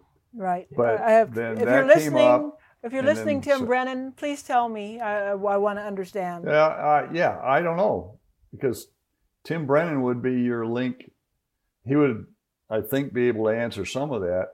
The other people that would have to answer that would be whoever was working the case then, because it wasn't me. So I can't tell you what happened. All right. It's just it's confusing to me. Yes, it is. Whether the gun was found really and put into evidence in 1998, or it was somehow first discovered in the aughts. Well, now the story I heard, and I don't remember it was 1998, but I remember the story I heard was that a weapon was impounded while I was still in homicide that I was never told about, and then came to revelation after 2001 via Tim Brennan. Okay. So maybe that's the weapon we're talking about. You got to realize, after you sending me stuff, I'm learning there was all kinds of things that were being revealed in Los Angeles that no one cared to tell Las Vegas about. Because it would seem that would be a really good clue that would help somebody go to court. And I also will say that it seemed mighty suspicious that the gun would suddenly show up even in 1998, just as Orlando passes away. That was another... I agree. But if this weapon you're talking about is the one I'm thinking of, I did not know about it in 1998. This is the weapon that was sitting in an evidence room in Los Angeles until Tim Brennan discovered it and did his thing. So you got to realize, I doubt every Glock 40 that was ever impounded in California, the state of California, was sent to Las Vegas. Because there are, I can't tell you how many, but there's a lot of Glock 40s were manufactured over the years. Understood, but the provenance of this particular Glock. Right. No, I'm not arguing with you. I have no answer for it, because if it's the gun I'm thinking of, I didn't know about it. Any firearm that I had knowledge of when I was in homicide was never confirmed to be the murder weapon. We never had someone come up and say, here's your murder weapon, and then we could run with it. Because, people seem to think you can automatically trace a firearm to a person. That's not necessarily true. One, gun registration comes into play. Two, you can trace to when it was manufactured and where it was manufactured, and then who it was sold, or what gun store acquired it from, say, the manufacturer. Because Glock will make, say, 10,000 Glock 40s, and X amount of them go to 5,000 other stores. So there will be a record that this Glock was sold to this store, who in fact sold it. And then it would be a matter of going to that store and looking at their paperwork. Because unless it's changed, ATF didn't get all that paperwork. The store fills out the federal firearms form, and they maintain it. I don't know what their purge, I don't remember the purge date on it, but it was several years down the road. So you could go back and say, can you find this gun, and, who was it sold to, or whatever. And you may be able to find it if that document's there. But if it's been purged, then you don't. Got you. It's not as simple as TV's made it look out. It never is. Question from Paul. Hi, Lena. The most credible witness to speak on the Tupac shooting is Michael Moore, the bodyguard. Again, I'm quoting here. He heard "Got him" over Reggie Wright Jr.'s radio. This means the shooter was reporting back to Reggie. Michael stated this clearly on camera and was never questioned by police. Did you ever question Michael Moore in connection with Tupac Shakur's murder. And I should say Michael Moore was a bodyguard. I don't recall that. Right way. I doubt it, because I would think I'd have remembered at least the interview. I don't recall his name ever coming up as being anybody at the time of the shooting. My other question is, what interview are they talking about that he did? I'm sure it would have been a YouTube interview. Okay. It's probably something I don't know what it is he said and when it was or anything like that. As far as the got him comment on the radio, well, Reggie Jr. would have had a portable radio, I'm assuming, because he was the head of security for Death Row. There were multiple people at the club for security, so you'd have figured at least a couple of them would have had portable radios, because if they didn't, then why would Reggie have one? So who else heard the comment on the radio? Because if it came over his radio, unless he's carrying two, which there's never been any indication that he carried two different radios, someone else should have heard that comment. And I haven't heard where anybody else has said that. He also says, I'm 100% sure Reggie arranged both murders, Tupac and Biggie. That is what the evidence points to, and that's what Suge Knight himself has stated. So to ask you, did any evidence point to Reggie Wright as being the one who arranged the murders of Tupac Shakur and Biggie Smalls? There was no evidence. I know the person mentions that their evidence showed or proved that, and I'm thinking, what evidence is that person talking about? I just don't know what, because he's stating there's evidence. I'm just curious, what is the evidence? There was nothing that ever, even in the rumor mill, that said he hired people to come do this. You know, there was always the rumor about East Coast, West Coast stuff, but nothing as far as Reggie. And if Suge said Reggie had them both killed, well, Suge's done how many interviews and how many different stories about anything? I mean, I know one time he said Tupac was alive in one of his interviews. In our interview, he didn't recognize anybody, but yet in the other interviews, he kind of indicates he knows who did it. So which story again is the real story? And in the interview that he did with me, he suggested it was Orlando Anderson. Yeah. And it was he suggesting or was he saying it was him? I don't remember. In the interview with me, when I asked him about who killed, and I asked him if he did, mentioning that a lot of people thought that he did it. And then he said, it's in those papers that you got, basically the affidavit that points to Orlando Anderson. Well, and we know about the affidavit, so we aren't going to sit and beat that up again as far as what's what. That's the affidavit. There's no persons that have ever said anything. I mean, on record. I mean, there's been a lot of confidential informants, but there's been nobody identified. Yeah, that has been identified as saying this. I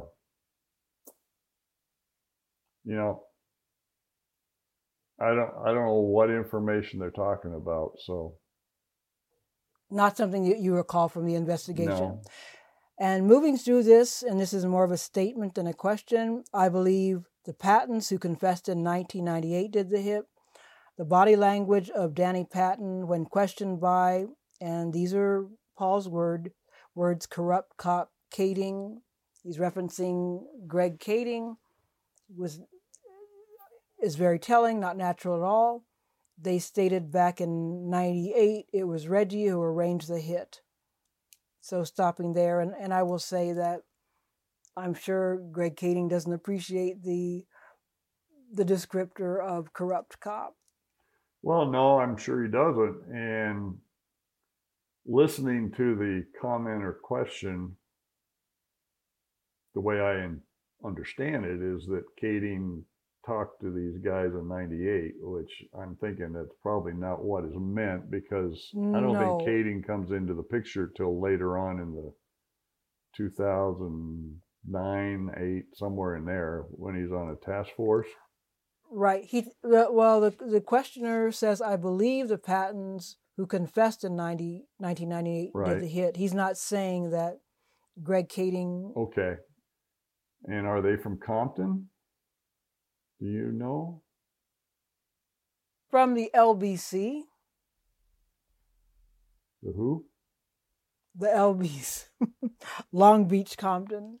Long Beach, Compton. The LBC. Okay. Yeah, you see, you're talking to someone who's ignorant to all the stuff over there. Okay. Well, like I said, that's news, and I'd be curious to see the interview where they confess. Well, I'll ask Paul to send me a link. When Michael Moore came out with his statement, he did not even know the Pattons had accused Reggie years back. Everything points to him. He disarmed security, he intimidated Frank, he celebrated the deaths of Russell Poole, Frank Alexander, and Michael Moore.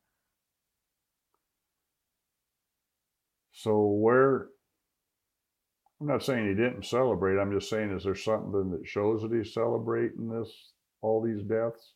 One, we know about the disarming security because Frank, in one of his statements, says that Reggie and Suge told him not to be armed. Yet, he told you that directly. Yeah, yet I think later on there's a story that comes out where Frank left his sidearm or pistol in another he writes car, about it in his book. And he took a different car for the motorcade. So, yeah, and that story had been around forever and ever, and that's where the Suge Knight was always top on the hit parade early on, was that Suge Knight had something to do with it. And that's probably where Reggie Wright Jr. comes in, because, they were joined at the hip, so to speak, back in those days. They were childhood friends as well. So I guess where are the facts to all this? Oh, finally, Kevin Hackey at one point publicly stated Reggie was involved and then backed off after threats on his life. Are you aware of any of that? Who threatened Kevin Hackey's life? I know you don't, unless you know personally, you're just going by what they're asking you. I'm reading a question. I can tell you, here's what I know of Kevin Hackey. He was a Compton school police officer for a while, how it was presented to me. He may have had some affiliation with Death Row Records, be it security or whatever. His name did not come up as security at the Club 662 or the motorcade, but he did come up at the hospital while Tupac was still alive, when he pranced in there saying he was an FBI agent to law enforcement. And that information was forwarded to law enforcement because the guy's identifying himself as an FBI agent, and we know in fact he wasn't. Then it came out later on that scuttle was that he was an FBI informant or an FBI snitch. So I tend to believe that more than anything. I don't, Kevin Hackey appeared to be someone that wanted to make himself more important in the case. That's how things came out. What makes you say that? Well, just the way he did it. He goes prancing in there, wanting to be, I'm an FBI agent, I'm working this, and, he's trying to be important. He wants to be he's trying to pass off as an FBI agent, which to me is kind of ignorant, because that's going to be easy to prove. If Frank Alexander were alive, he could probably tell you more, because I know, it seems to me Kevin Hackey's name came up with Frank But I know his name had come up with some sort of ties with death row. But I don't recall anybody that ever had anything positive to say about Kevin Hackey, be it from death row or affiliated with this thing. And I don't remember hearing anything positive about him as a Compton school policeman. So you investigated that part of it? Well, I looked into Kevin Hackey and I realized he was just full of shit. So, you know, that was, his name wasn't coming up in any other ways. So, ouch. That's all you can do. Well, he did say in an interview that if Suge and Tupac had been white, the highways would have been shut down after the shooting. And he said there would have been 50 million helicopters up. Okay.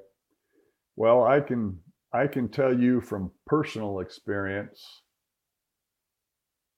that any white murder victim I ever had, we didn't shut down the streets of Las Vegas. I don't know of any murder, white, black, brown, whatever you want to call them, that the streets of Las Vegas were shut down. He's obviously a TV aficionado because it apparently seems like it's easy to do on TV. He's never had to shut down a metropolitan area before. I wonder if he's ever shut down a school in Compton before. But ouch. And as far as 50 million helicopters, well, I can tell you, I think back then we might have had 3 helicopters. So he's just talking out his ass, throwing shit out just to see if it'll stick on the wall. I don't remember if a helicopter was up and running that night. Keep in mind, we would have, if we were lucky, 1 helicopter up per shift, because those guys have a certain work schedule. They can only fly so much. You'd have to talk to a helicopter pilot. They could give you all the particulars. I don't recall. And keep in mind, when I got to the scene, an hour and a half or so later, this is well after, because Tupac wasn't there. He was already at the hospital. So we're just doing the investigative part of it. And the Las Vegas Strip, you got a lot of high-rise buildings, so helicopters aren't going to be right down. They aren't going to be flying down in the corridor unless it's absolutely needed. Because of the airport, I know they have certain things they have to do as far as airspace and all, but again, they'd be the ones to explain all that to you. But no, you got to realize when I got there, we were running with a white Lincoln Town car and a white Cadillac, potentially.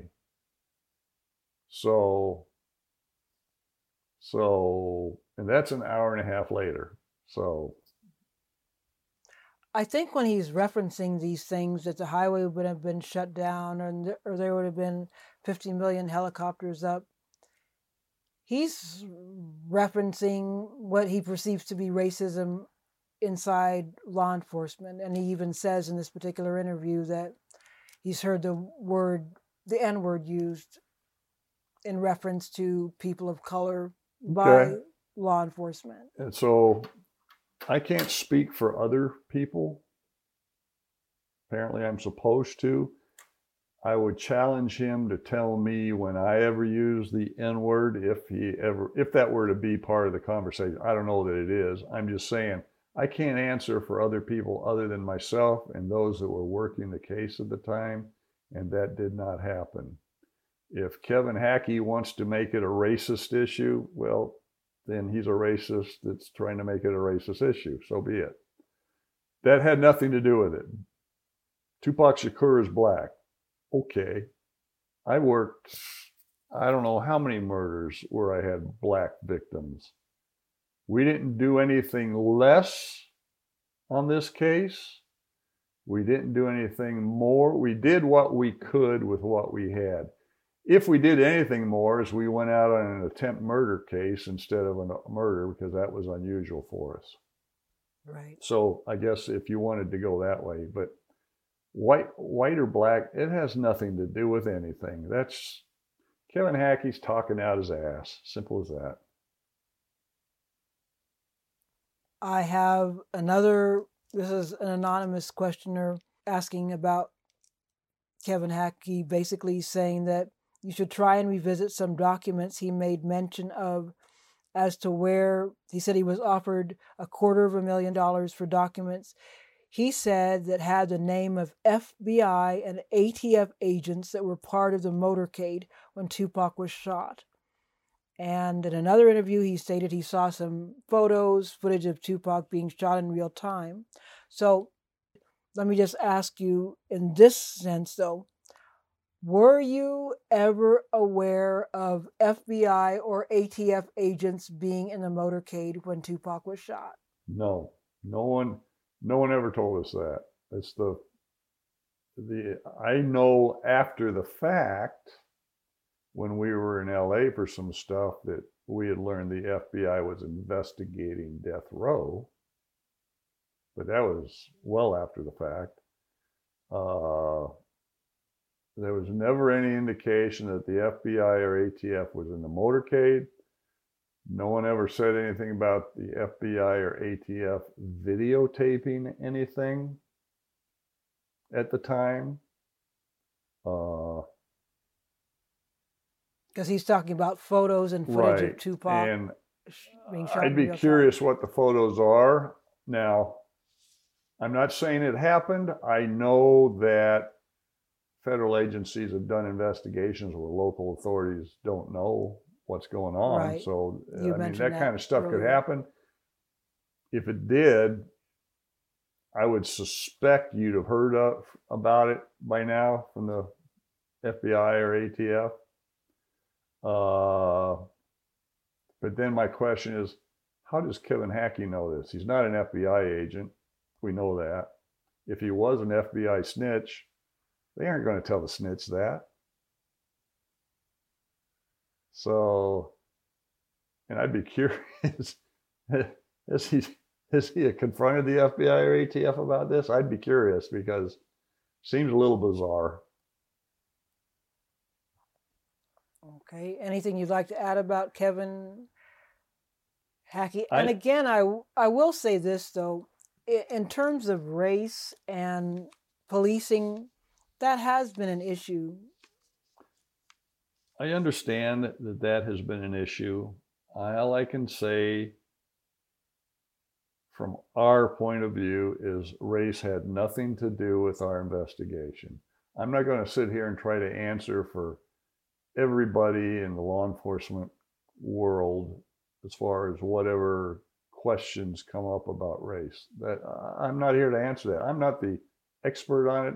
All I can do is tell you from what we did the night of the shooting through the investigation until my involvement ended, that race had no bearing whatsoever.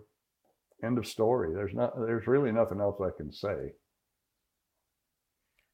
On Jay Mix's channel is a video interview with an Hollywood agent. This is the next question. In that interview, he said that Suge Knight told him bodyguards who were working the fight were the trigger men. On YouTube, there's footage of Frank Alexander. Tupac was a young kid, and Suge Knight after a fight with a man behind them that resembles Malcolm Patton. So the name Patton comes up again. Mm-hmm. Question to you is, again, more specifically, whatever you'd like to answer, did you know of any bodyguards being implicated in the murder when you were investigating it? No.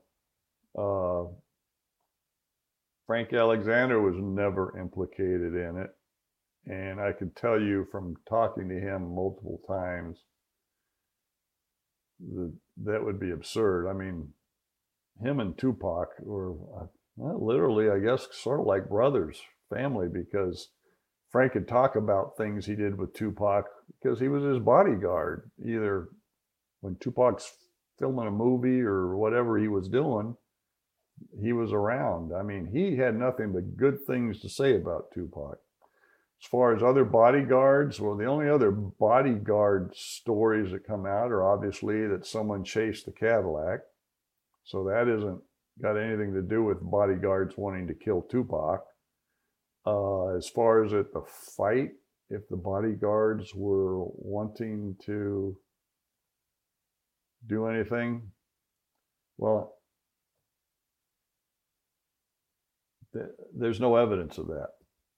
I'd be curious what evidence is there other than hearsay directed at this kind of information. Okay, moving on to Ashley. She says, and I'm quoting her question, in episode 3, part 2, Mr. Becker mentions attempting to interview Keefe D while Keefe was in federal custody. Was this in 1997? She references an article in which Keefe D claims he told the FBI that Suge Knight was responsible for the murder. So I can say that the FBI never passed on that information if he did say that. I can say that I've never heard that story that he passed that on. And I believe it was 97.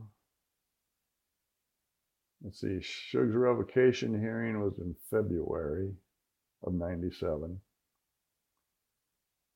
So I think that was, well, and I'm not saying it was well after the revocation hearing. I just remember we were in LA. If it was late part of 96, but I think it was probably 97. It would be somewhere in a report when it happened. So I can't give you a specific date. I just don't remember.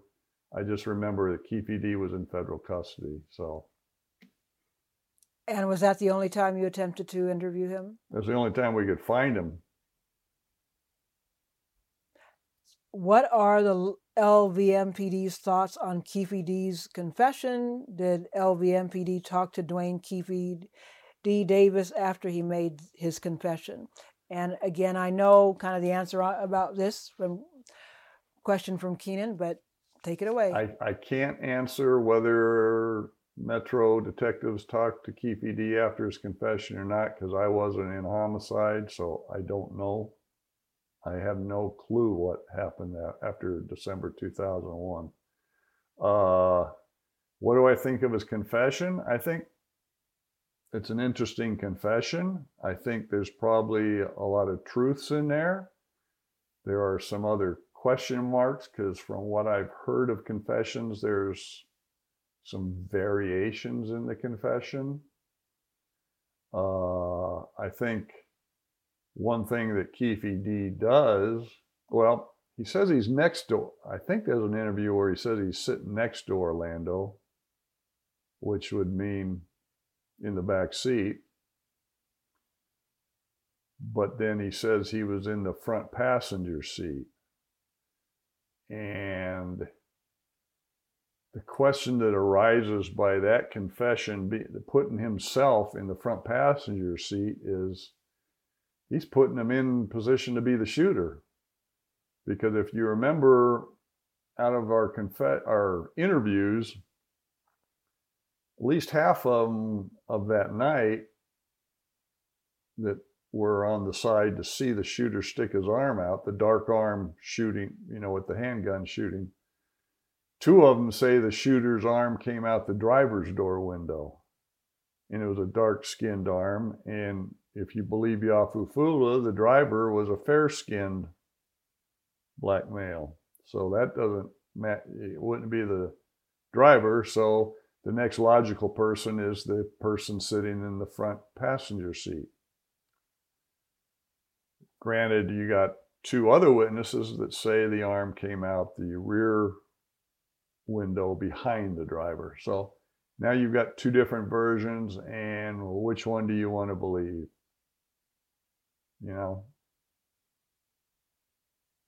But I do not know if Metro ever went and talked to him or not. You were gone by that time. I was gone 5 years, I think. I think Greg Kading, since he's involved in this, maybe he'd have some knowledge as to what happened. Okay, a couple more regarding Keefe D.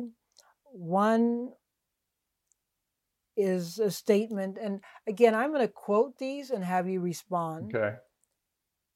After the 2009 Keefe D confession, that's what they say, 2009, why did LVMPD not work with LAPD on a federal task force to help investigate and round up the remaining people who had a part in the Tupac murder? For example, Terrence Brown, the driver, who didn't die until 2015, says this questioner, or Zip, who was an accessory and died in 2012. And I will say these are all quotes in terms of the descriptors. I can't say. You're talking 2009 now. I think that's the year we're using for this. Again, now we're talking 8 years after I left, so I don't know what happened. I don't know if Las Vegas was part of that task force. Were they invited by the LAPD or anything? Because you got to remember, you don't just go barging in and invite yourself into a task force. Well, my understanding is the purpose of the task force originally was just dealing with the murder of Biggie. And then there was some mission creep into Tupac. That's what makes more sense, because why does LAPD work in the Tupac killing, since they can't prosecute the people who did it? It has to be prosecuted in Clark County, Nevada, which is Las Vegas, unless the feds do some sort of federal charges. So I understand that the feds were involved in the task force. Yeah, but the feds can be involved in task force because here's the nice thing about the feds. They have a lot of resources. They got money coming out their ears. They can fund different things. It's a lot easier for the feds to do certain things electronically than local authorities too. So they may not always admit it, but they do. So I don't know. I can't answer if Las Vegas ever worked the task force, why they didn't. You'd have to talk to Kading would have been in the task force then, so that'd be a good question for him. In charge of it. And then you'd have to talk to Las Vegas as far as if they were involved or not. I don't know. And I'm not sure that it ever has been established that Zip was an accessory. Well, and there's a funny word there, because I know they're talking about Terrence Brown and all. Keep in mind, on the assumption that all this information is correct, and I'm not saying it's false, I'm not saying it's true, because I don't want to get into that. Every person that was in that car could be charged with murder. They conspired to do it. I find it hard to believe that everybody in that car didn't know what was going to happen. Okay, yes, the shooter, the guy who actually pulls the trigger, is the main squeeze, so to speak, on this, but everybody else involved in this could be charged with murder. Keefe D. But the thing is, his confession alone doesn't fly without being able to corroborate it. And I don't know if Las Vegas has anything new to corroborate that or not. Next question goes into a couple of things referencing Russell Poole. And Russell Poole, who I met his family, was one of the investigators on the investigation of the Notorious B.I.G. This question is from Shane. It's asking, how long did you work the Tupac case for, and did you have any resistance in-house whilst trying to investigate similar to Russell Poole and LAPD? I worked the Tupac case from the night of the shooting, so September 7th, 1996, till I left. I want to say it was like December 14th of 2001 is when I left, because I got promoted. So I was in the case for the length of that time. Kevin Manning was my sergeant the whole time then. Mike Franks was my partner up until a year before that. And then he retired. We never had any kickback or trying to rein us in or anything from the department. Never had any politicians talk to us about this. I mean, the city of Las Vegas, was Oscar Goodman the mayor back then? I don't remember who it was, but none of those people ever talked to us about this. I know there's been a lot said about the image of Las Vegas. I says, well, it seems to me not solving the case would hurt the image greater than, solving it. To me, solving the case is going to be a better image booster. So there was nothing. I've heard the stories about Russell Poole. In fact, I think Russell Poole has quoted me as saying something, and I'll tell you right now, that's a down and out lie. I did not tell Russell Poole those words. If he actually said in the story that I told him there was political people trying to get us to shut up or do whatever, that did not happen. My involvement or time with Russell Poole was actually very limited. He came to Las Vegas with, I believe it was Fred Miller. His partner. I don't know if they were partners. They were part of that RHD thing, Robbery Homicide Division.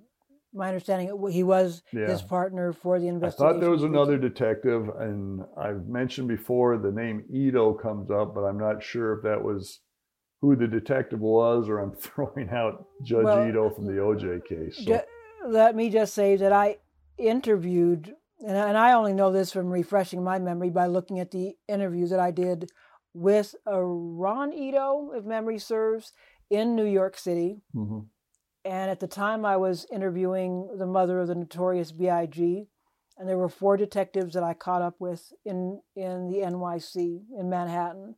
I interviewed them, and one of them was Detective Ito. Yeah, so he was on the case. I just know that they were there because I think it was after the Biggie shooting. They came over. I'm sure we must have made some copies of something for them. I find it hard to believe the entire case file was made for them because that would have taken forever. But I'm not saying it couldn't happen. I'm just saying I sure didn't do it because I don't remember ever sitting by a copying machine making copies of anything except for the district attorney's office. I remember talking to him and Fred Miller. So stopping you there. Mm-hmm. Did you ever make copies for the district attorney's office of the Tupac case file? No, not in Las Vegas because we weren't submitting a case. I thought so, but I just wanted to make sure. You wouldn't make a copy of a case unless you were submitting it to the district attorney because one, they have no use for it unless they're going to go forward with it. If they wanted to see, if they had a question about something, they could come and we had DAs come into the office all the time to talk, going over cases, but so. I thought that was the case, but I just wanted to make sure. Not while I was in there, we didn't. So my conversation with Russ Poole was 10 to 15 minutes. That was about all I had with him. I'm not saying that was the only time he was there because I'm pretty sure he went back in the lieutenant's office at one point and maybe they went in the conference room or something, but there was no major conversation whatsoever about the powers that be trying to influence us on what we did or didn't do. Oh, all right, because a continuation of this question from Shane is, Russell Poole stated, and I'm paraphrasing, the only reason cases like this don't get solved is because they don't want to be solved. And again, I'm quoting, now a lot of people do discredit the idea that racism was a factor in this case, and I don't know what to believe myself. However, what is the justification then?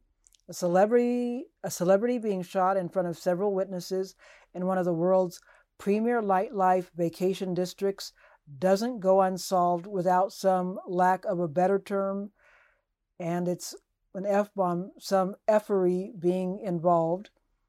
Now, I'm sure the answer to this question will be politics as it has been for the past 25 years, but this only galvanizes certain ideas and theories such as racism, etc., etc. LVMPD are not disproving anything by continuing to dismiss these ideas instead of debunking them. Cases are solved based on facts, and the fact is, as of October 2021, this case is still unsolved, just as it was 25 years ago. Why?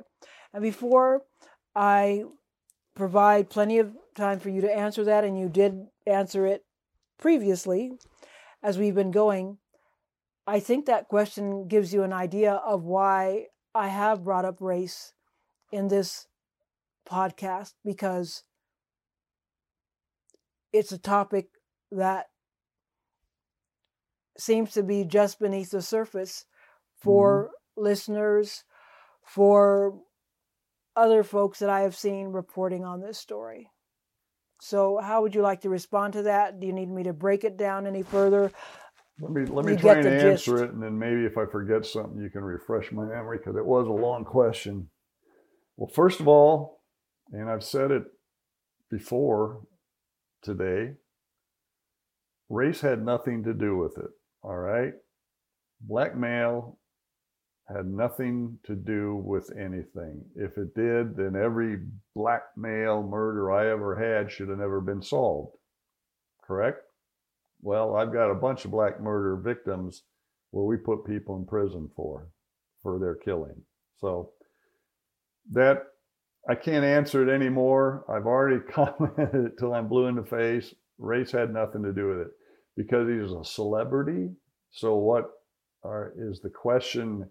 Because he's a celebrity, he should be treated better than the common citizen? I think his gist is saying it's such a no, and I'll let me just direct quote him instead of thinking what he's saying.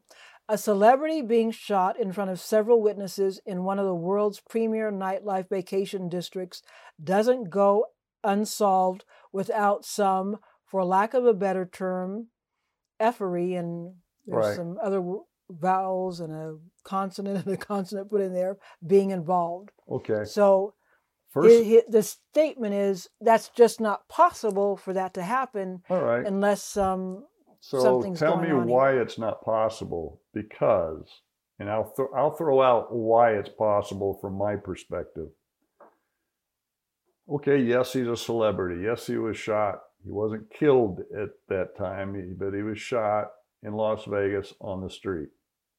You say all these witnesses. Well, please tell me who these other witnesses are that you may be presenting, because the witnesses that we were able to locate, none of those witnesses said they could identify anybody other than one guy. Yafu Fula said he might be able to identify the driver. None of the other witnesses said they could identify anybody. And in fact, again, I'll say it, none of the witnesses who were shown photo lineups of potential shooters ever identified anybody. And that would include Orlando Anderson, who was thrown all over the news and the newspapers and magazines. And all of these witnesses saw Orlando Anderson at one time or another in the media. And yet when they saw a photo lineup with his picture in it, they never picked him. So that's where I'm saying, where are all these witnesses that supposedly saw what happened, can name who did it? To this day, I have not heard of those people, other than Keefe D's confession. Which happened after you were on the case. Well, yeah, it was substantially after. And the problem with that is that's a confession of a murderer, basically, and it has to be corroborated. This question comes from Aaron. He says, and I'm quoting, "I personally believe there's a lot of information you guys have in regards to this case that hasn't been released yet publicly, and you know who's responsible, and more importantly, it would remove this whole Orlando Anderson theory. Did you purposefully distance yourselves because you were afraid of a Russell Poole type backlash towards yourself and from the people involved in the murder if you pressed harder?" I'm not sure I understand that. Did you not want to go hard in the We paint? did nothing. We did nothing to try and disassociate ourselves from this case. We did nothing to try to Distance yourself? distance in terms ourselves of- from anybody involved in this case. The fact is, we would have loved to have been able to have someone that we could have filed on to prosecute the case because, well, and I guess it's not necessarily true because even if you filed and successfully prosecuted someone, there'd still be doubt. Shoot, O.J. Simpson, there's up and down on O.J. Simpson for, what was that, 94, 95, when he was acquitted? You've got both sides of the coin on that. Well, it would have happened here too. I mean, look at what's going on now. The guy is supposedly alive and roaming around in Navajo land. Everything that was just said there is not factual. There's no, I don't know where the information comes from. I could care less about whatever Russell Poole is doing because I'm not responsible for whether the Los Angeles Police Department is questionable or not. That's a Los Angeles Police Department problem. If Russ Poole had a problem with some questionable cops in Los Angeles, Russell Poole, that's something he's got to address. It has nothing to do with our case, put it that way. I think his case was more originally, anyhow, for the Biggie shooting. That's how he originally got into it.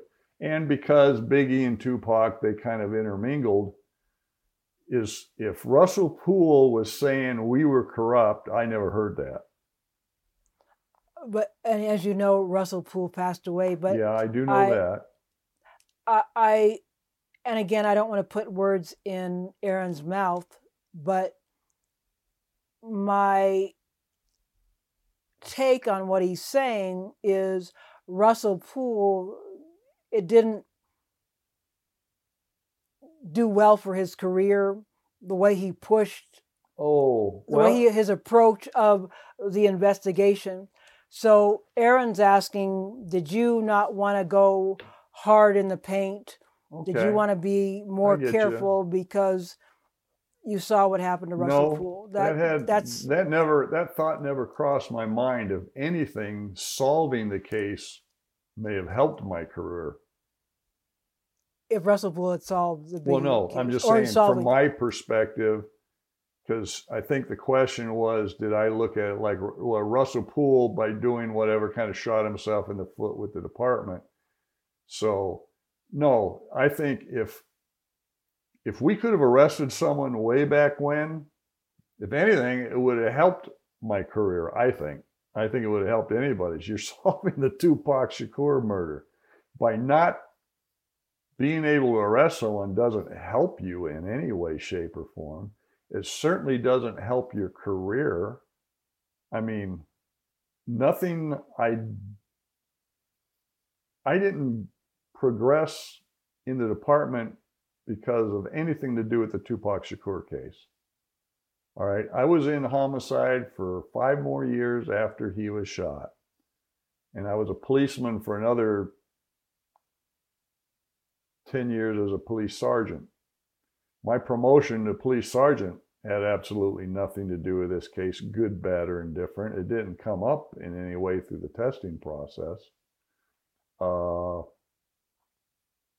So, no, I understand. I've heard the stories that Russell Poole and the department, there was sour grapes or, there was a problem there. I says, that's between them, Russell Poole and whoever, and the LAPD. That's out of my realm. I have no bearing to do with that. And Las Vegas, I never had a person come up and tell me you should just file this away.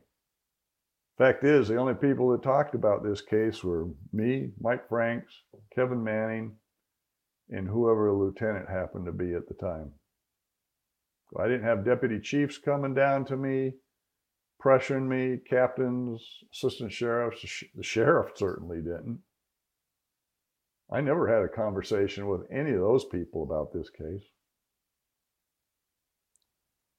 Now we have a batch of questions that are dealing with Danny Patton and Malcolm Patton. Okay. And I will begin with this one. What is your opinion about the confession letter written by Danny and Malcolm Patton, in which they allege Little Half Dead, Donald Dwayne Smith, shot Tupac, and that the head of security for Death Row, Reggie Wright Jr., provided them with a location where Tupac and Suge Knight were going to be? Did you ever hear any of the above? I don't know anything about the letter. I'd be curious to see the letter myself. I don't recall any letter like that, so I can't really answer it, I guess. This is another one in a similar vein that I know it says, I know Las Vegas Metro received a confession letter. Was there an investigation into any of the people named Lil Half Dead, Smith, Malcolm Patton, Danny Patton? So I guess the answer would be the same for that. Well, yeah, because did someone in Las Vegas receive a confession letter? I don't know. I don't recall. Not during I don't recall a confession letter. If something was obtained after the fact, I can't answer that. During your time as part of the investigative team, do you recall getting any confession letters? I don't recall anything like that. A confession. I'm trying to think. The closest thing we had to a confession was that phone call where some guy claimed to be P. Diddy when I told you about early on. I don't remember any other confession where a person names themselves. You know, I guess some people would say the Compton search warrant, but that was all informant information. So, can you confirm if any of the following names were in Vegas the night of the Tupac shooting? So we'll go one by one. Okay. Donald Lil Half Dead Smith. Donald Little Half Dead Smith. I don't recall it. I'm not saying he wasn't. I just, like I said, there's so many. The Little Half Dead was probably what was going through my head, if anything, because we had so many monikers in that. So I don't recall that name. Malcolm Patton. Malcolm Patton? I don't know. I don't know. Danny Patton. Don't know. Kevin Gaines. Kevin Gaines, wasn't he an LAPD officer? Okay. Who was shot. He got shot in a, was it a Liga thing? Something to do with Sharita Knight? Wasn't there some sort of affair or something going on? I understand they had a relationship. I don't remember. I can tell you, and maybe there's going to be more names, but because we're talking Kevin Gaines and LAPD, I can tell you that there was only one name that came up that could be identified as an LAPD officer. And in fact, when LAPD Internal Affairs came over and I talked to them, I gave them that name, but we couldn't even confirm for sure that that person was there. And Kevin Liga wasn't that name. Or Kevin Gaines. Or Kevin Gaines. Liga is the other guy. Okay. I believe it was Frank Liga who shot him, who was also LAPD. Sharitha Knight. I believe Sharitha Knight was there. She was there the night of the Tupac shooting? Well, she was in Las Vegas, I think. I don't remember. The name rings a bell, but she doesn't fit into the motorcade or the club. I don't know why the name, and maybe I'm thinking of after the fact, because I know Sharitha Knight's name came up multiple times. She was married to Suge. Yeah, that's why I'm saying. I don't recall if she was in town. I just remember the name, so I guess I could be just correlating her name to that, because I know her name came up on an episode, some incident. Oh, Lordy. Something in some suburb of LA. Is there an Encino? That's the Valley. That's in LA Valley? Yes. Okay, I remember we San were Fernando looking at Valley. something to do with in Encino and Sharitha Night, but I don't remember what all that was. I just don't But recall it. possibly she was there the night of the Tupac shooting. Possibly. I don't recall right off the bat. Like I said, I might be hitting on Sharitha Night because of other stuff. Her name Gotcha. didn't come up as anybody related to this incident, though.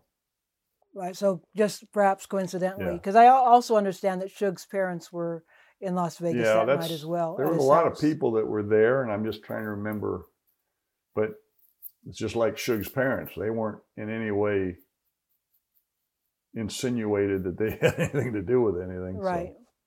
There's another actress, I'm just not remembering her name right now, that was also there. Rafael Perez. Rafael Perez, he's one of them Rampart guys. His name came up. There was a lot of looking into him, and we could never verify that he was there. That night. Because one of the things I discovered in the process of doing research for this podcast was that Denzel Washington based his portrayal of a dirty cop on Rafael Perez, and he won an Oscar for it. And right now, the name of the movie's... Was that I saw it. Training Day? Training Day. He was I remember who was the guy that was in Franco, maybe, was his co-star. I remember there was a movie. He was Dre is in it. Yeah, but Denzel Washington played like a detective. They were always in the gang area. He had a girlfriend, and I think there was a white officer he was training. Ethan Hawke. Ethan Hawke, that's it. I'm looking at the face, and I'm trying to put a name. Ethan Hawke, that's the movie I'm thinking of, if that's the one they're talking about. Training Day. Yeah. Correct. And that's, I just found out in researching this podcast that Denzel used Rafael Perez Oh, as really? Well, that's interesting. kind of model to base it on. I thought that was quite fascinating. The other kind of sidebar was that one of the original reports coming out of the Washington Post about Tupac's killing was written by Malcolm Gladwell. He's a well-known author who's written a lot of other things since then, but he was writing for the Washington Post at the time. David Mack, getting back to the question, was he there?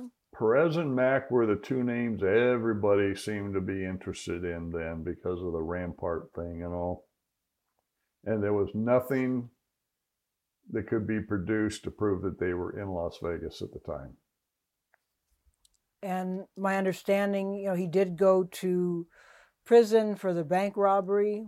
Yeah, that was all part of that LA mess, I think, wasn't it? Yeah. And apparently he was good friends with Rafael. Yeah. And I just found out through research that now he works in green energy. David Mack does? Really? Yep.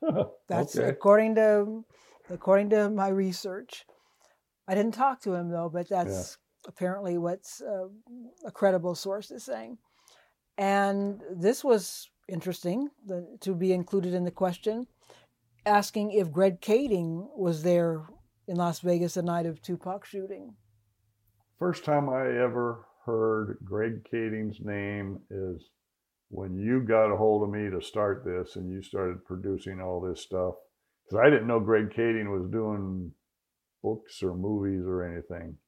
And I've since learned Greg Kading's quite the name as far as everything going on, and that he was originally involved in the Biggie thing, and then it kind of morphed into the Tupac thing. But not there as far as you know the night of the his name never Tupac. came up. Was Foxy Brown's name ever brought up into the Tupac investigation as somebody you might have wanted to talk to, because she was, and I had heard this as well, supposedly present when Zip handed over the Glock to Keefe D?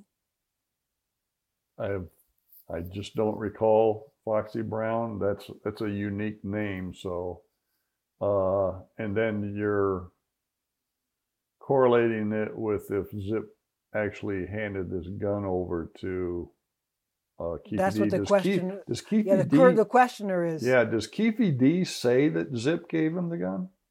I don't know. I've heard in accounts that he does. Okay. That Yeah, I don't know. Zip was involved. And Foxy Brown is a rapper. Yeah, and keep in mind, it's real easy to throw out all these names, but if nobody says anything about them, I just don't know why it is I'm supposed to know these people. You know, part of the investigation is you're learning about different people and their involvement and stuff, but you have to hear it from different people. And that was not, I don't recall that being one of the big tips, so to speak. Well, my take is everyone who's asking these questions, they want to know from you directly what you know. And they've heard these stories. I just don't recall any of that.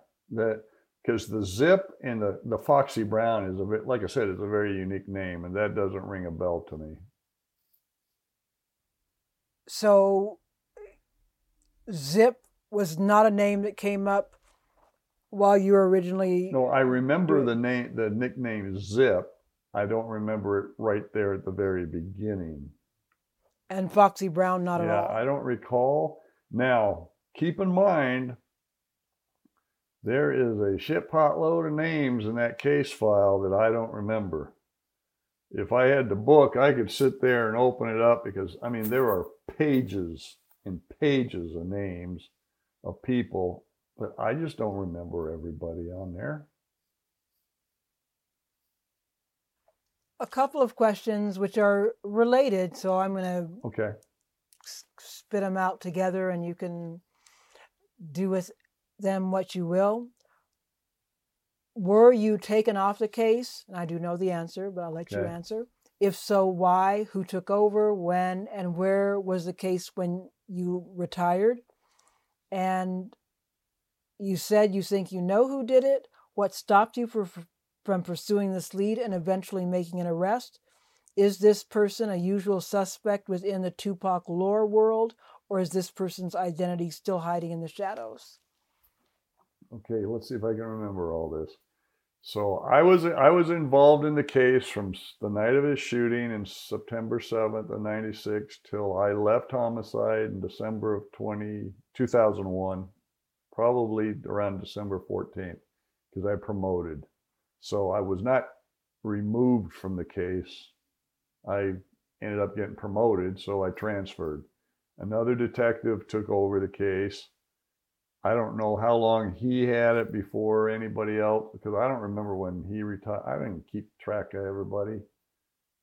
So yes, I was involved with it the whole time. How would you characterize the status of the case when you left? Oh, cold. Well, it was active.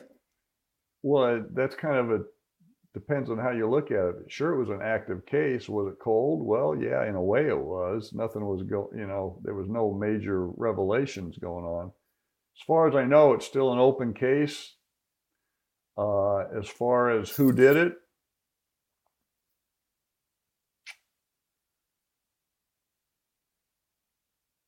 everybody uses the term usual suspects. So I guess I use that term. I'll say that the person's name is in that title that everybody seems to use. Person of interest is what you use. But I mean, in fact, I think one of your titles in this episode was the usual suspects. So, correct. Yeah, he's in there in the names that are bandied about. Why didn't I arrest him? Is that how it was? Or you said you think you know who did it. Okay. What stopped you from pursuing this lead and eventually making an arrest? Okay. Nothing really stopped me. There was never any evidence other than hearsay and very circumstantial to say anything.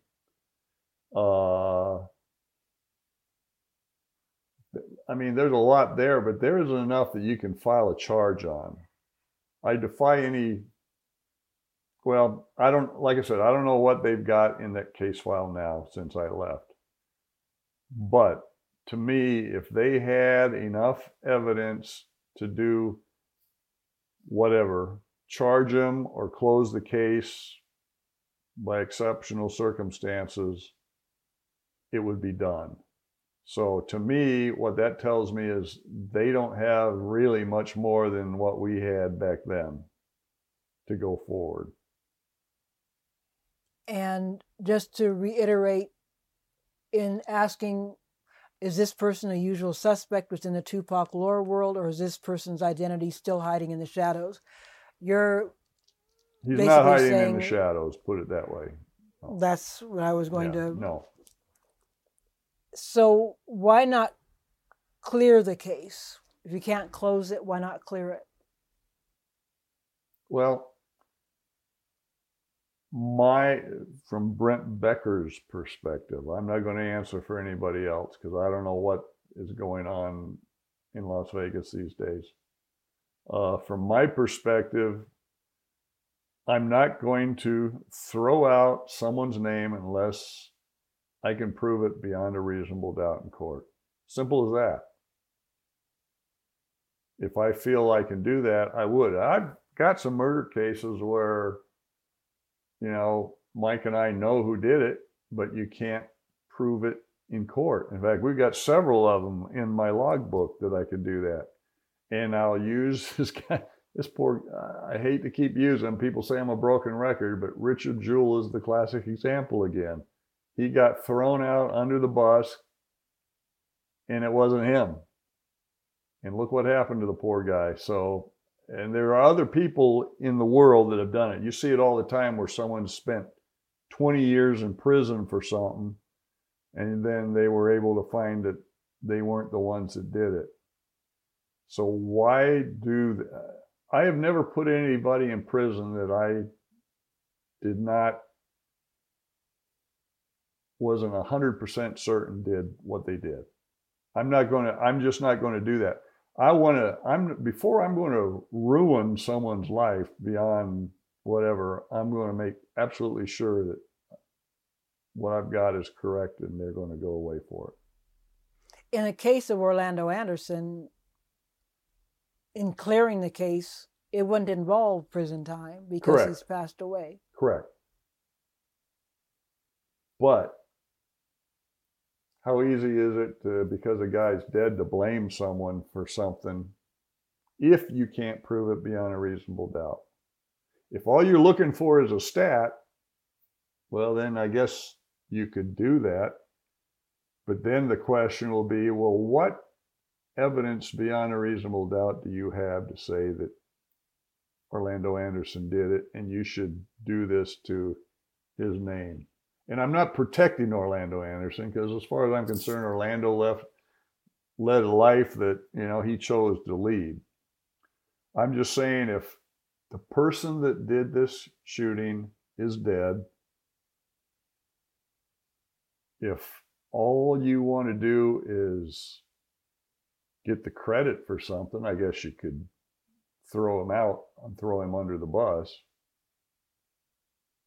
But what exactly? It doesn't do me any good. It doesn't make me feel good. It seems like Keffe D has come out ahead in all this because not only does he not have to worry about being prosecuted, he can also write books, do interviews. Life seems to be good. And that should raise a question then.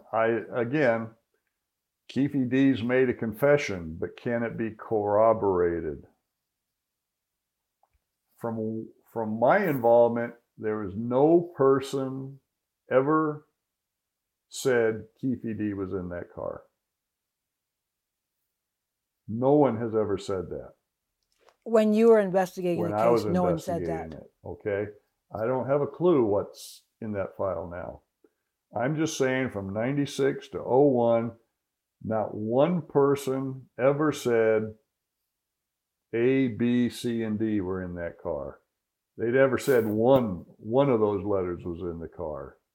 And like I said, I've shown photo lineups to a bunch of people, and I can tell you that Keefe D was in one of them photo lineups. I can tell you that Orlando Anderson was in one of those photo lineups.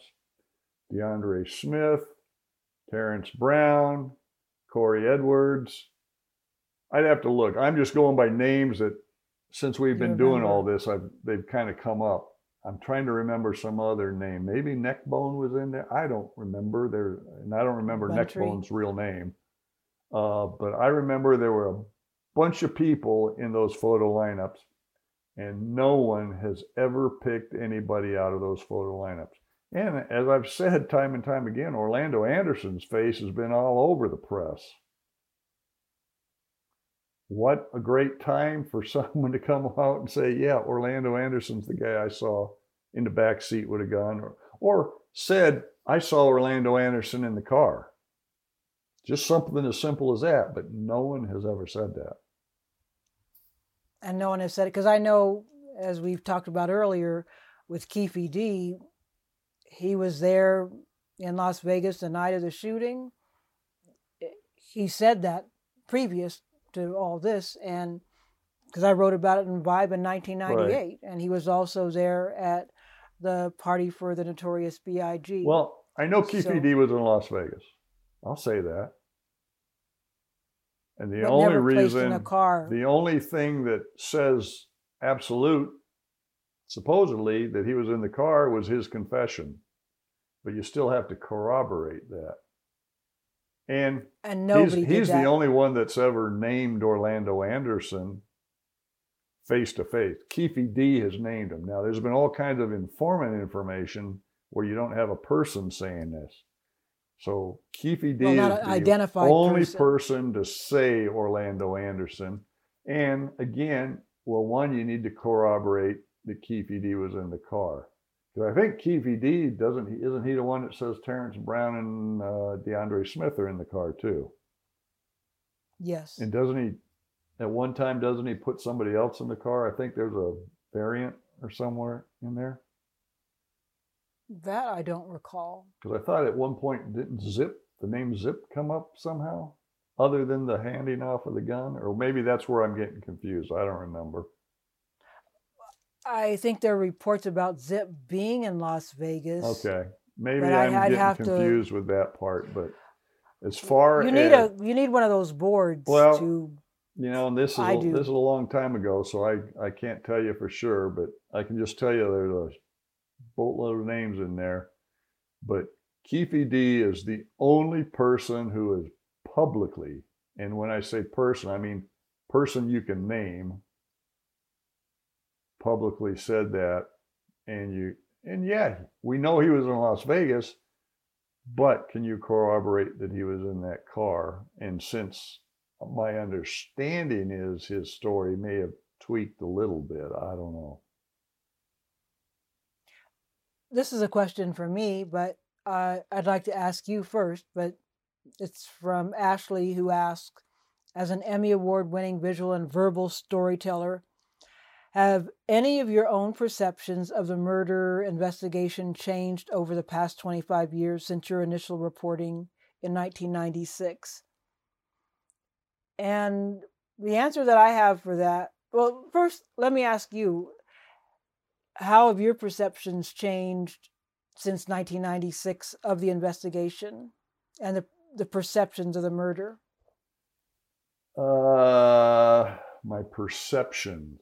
Well, the first perception is that I know of nothing more we could have done at the time on the investigation, considering how lacking most people were in saying much of anything. I mean, they'd say bits and pieces, but they'd never go to the point of giving you anything, hard fact about anything. So it would have been great if Suge Knight's come out and made all kinds of comments. If Suge Knight would have said, I saw Keefe D sitting in that car, wouldn't that have been sweet? But Suge Knight didn't say that. Not to us, anyhow. like I said, I have no idea what's going on today with the investigators, but I still find it hard to believe that they're just sitting on stuff to sit on stuff. That's just not the nature of the job.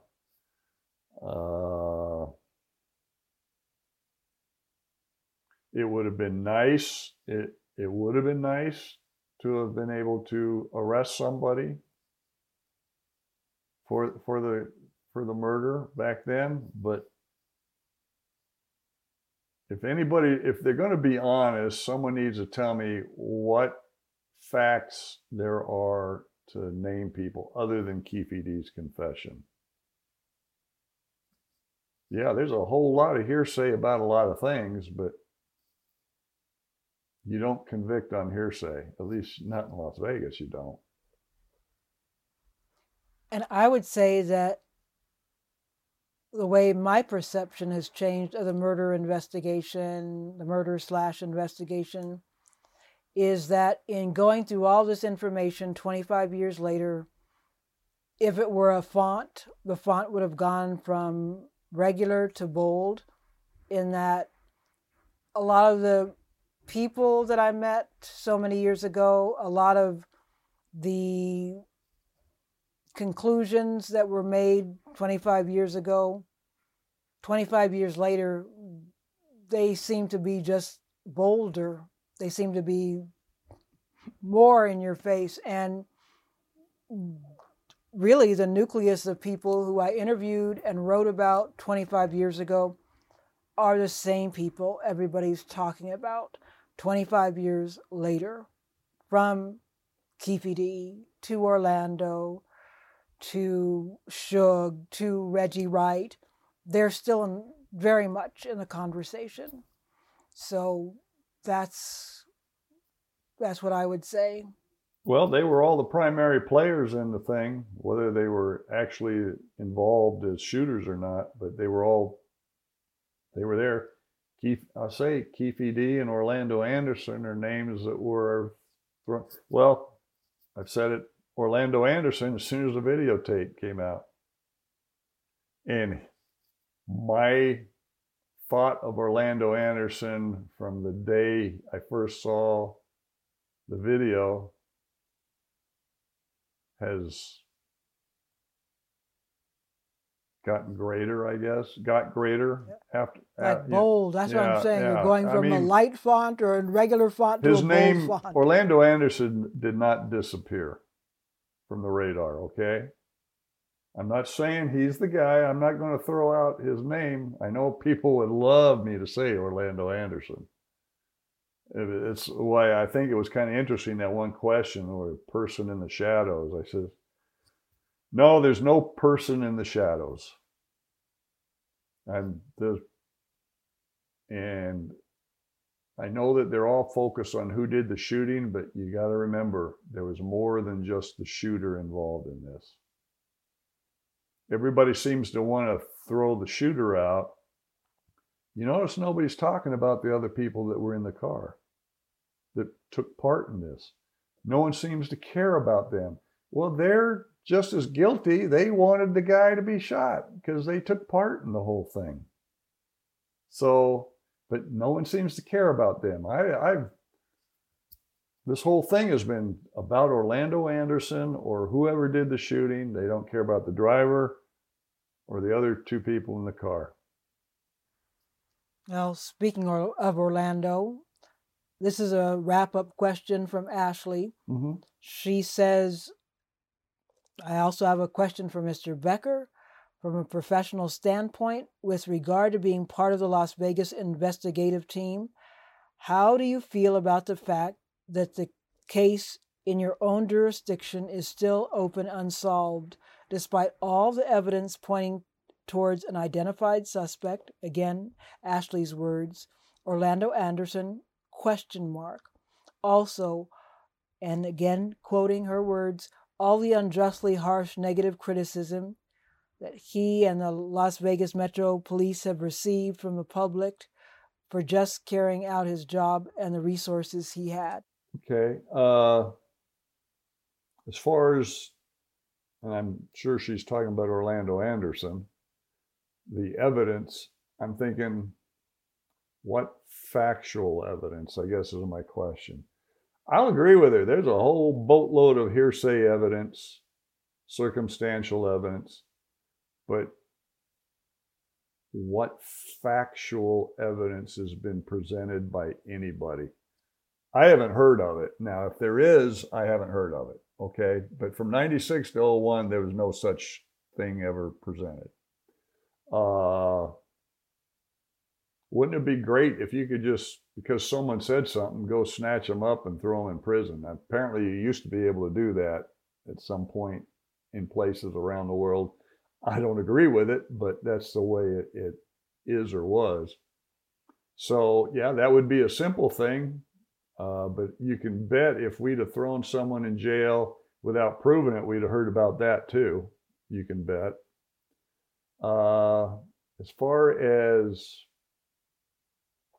the case not being solved or cleared or whatever, I think I've kind of addressed that, in that it's easy to say a case is closed or a case is cleared, but you need to be able to me anyhow, from my perspective, you need to be able to back that up with facts. I think Ashley wants to know how you feel about that. Oh, well, I don't like the fact that people are slamming me or calling me names or stuff, but there's nothing I can do about it. You know, there's one thing about that job, and that wasn't the first time, and it wasn't the last time that someone was critical about something we did and why we didn't do something. I can remember family members nailing us on a murder. We know who did it, but we can't prove it. And they were just upset with us. And I says, well, you know, and we didn't tell them who it was or anything, but they knew. I mean, especially on the street, because it was a gang area type of deal. It was that kind of a killing. I'm sure everybody knew, but you can't just put someone in prison because of scuttlebutt on the street. You got to be able to go into court, convince a jury, and, you know, the defendant's going to have an attorney, and he's probably going to have a good attorney who knows what they're doing. And I'm not going to sit up there and get crucified on the stand because I can't present anything factual. So, yeah, I mean, it's not pleasant. I mean, since we've done this, I've heard all this nonsense, especially from other law enforcement agencies, which is kind of the real kicker. The public's going to be the way they are about things, and there's nothing I can do about it. So that's how you feel? Yeah, I mean, sure, I would love to be able to sit here and spit out someone's name to everybody, but if I can't present the facts as to why I'm saying it, I mean, I'm convinced who did it, but I can't present the facts. And there's a lot of cops. I'm sure Greg Kading or any of them will tell you they had cases where they know who did it, but they couldn't prove it. I mean, as far as I know, is the Biggie case solved or closed? As far as I know, it's still an open case. Right. I understand that Greg Kading says that he solved that case as well. Okay, well then why isn't it prosecuted if he solved it? That's all I ask. I know I've seen the interview where he said if he came on board early on, something had happened. But the point is, okay, he apparently knows who did it. Can he prove it? Because if he could, why wasn't the case ever submitted to the district attorney?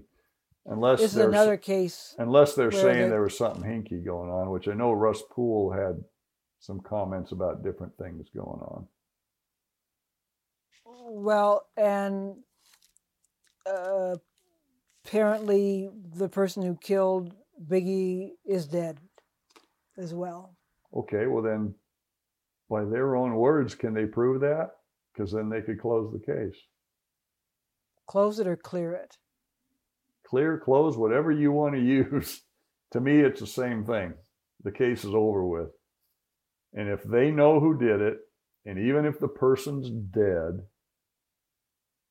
can they present something to show that? And from what I understand, they can't. Because if they could, they would have. Well, it seems strange to say, but I just have one more question for you. Why are you laughing? Because you got one more question. I think it's going to come from you. What? I guess you're a good detective No. to figure that one out. I've just been around you long enough. I kind of get the feeling where it's coming from. I'm waiting for the big wind up. Well, thankfully, I'm not standing on a street curb somewhere. Oh, so do you suspect what the question is? Nah, I'm going to leave that wide open. I'm not going to, because there's one thing I learned: don't ask the question from my perspective if I don't know the answer. And I don't know for sure what you're going to ask. You do know the answer to this one. Go ahead. Then I got a sneaking suspicion I know what the question's going to be, but go ahead. Who killed Tupac? He's in your usual suspects group. He's not a dark shadow or a shadow off to the side. I'll say that. But I am not going to say the name because I know people would love me to say it. And it would be very simple. Wouldn't it be great if I did? But yes, it'd make a bunch of other people happy. But if I can't back it up with certain things, I don't think I should do that. Maybe I'm thinking of a way that people don't think these days. I don't know. And I am going to say, after all these hours of interviews, it seems hard to think of anyone else. And this goes against many of the listeners to the podcast, by the way. Mm-hmm. But again, I'm basing this conclusion on what I've heard from you. Mm-hmm. And based on this podcast and the interviews conducted in the process of making this podcast, I would say it's hard to say that it's anybody but. What? Orlando Anderson. Okay. And that's a name you want to throw out. I'm not going to throw out anybody. And I'm not saying that it's a name I want to throw out. Oh, no. I'm saying I understand that. Orlando Anderson's the name that's been thrown out since 1996. All right? Right. And I'm not going to say it's not him, and I'm not going to say it is him, because I'm just not going to say. And I'm going to say, from my personal feeling is, if I'm going to throw out anybody's name, I want to be able to go A to Z on the facts, and I would love to be able to go A to Z on the facts on everybody else that's in that car, because they're as guilty as the person that pulled the trigger. And that's kind of the crux of my problem with this, is no one seems to give a damn about those people when they're just as guilty as the shooter. But in order to get those people, don't you have to establish firmly exactly who the that's the whole point, shooter was? Is you've got to have the hard facts on there. And I will say that Keefe D's confession is a wonderful thing, but you still got to corroborate it. Right. If someone would come forward, of course, well, there's still two people that were in the bodyguard car. There's Suge Knight. who knows for sure about other people and other bodyguards or for death row. I don't think any of the girls could, because from the They would have. Well, yeah, they have no reason not to. And I don't think they were in a position to see a face anyhow. You don't convict on a silhouette. And I can tell you that I can't say which ones, but we're showing photo lineups and they never picked anybody. So. Do you have any sense that this case will be solved or cleared within your lifetime? I don't. I have no idea. Like I said, curiosity has kind of gotten to me as far as if they have anything new in the case file. But, I mean, they obviously have Keefe D's confession. But that's been years and nothing's happened. Yeah. Well, and I emphasize you got to corroborate everything he says. And apparently they haven't gotten that corroboration yet. Because you could arrest Keefe D. I'm just throwing a hypothetical deal. So his confession is everything. Well, what if he recants?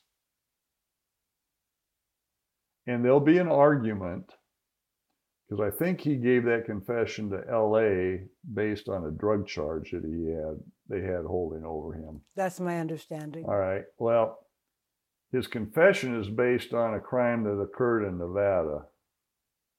And, this is where you got lawyers involved and they can decide all that. Will that confession fly in Nevada? Because I myself could see some arguments being thrown out by a good attorney, because it had nothing to do with the murder investigation. It was related to something else. And I don't know, I don't know all the circumstances surrounding the confession. So. Well, it seems like the confession inoculated him from any future prosecution.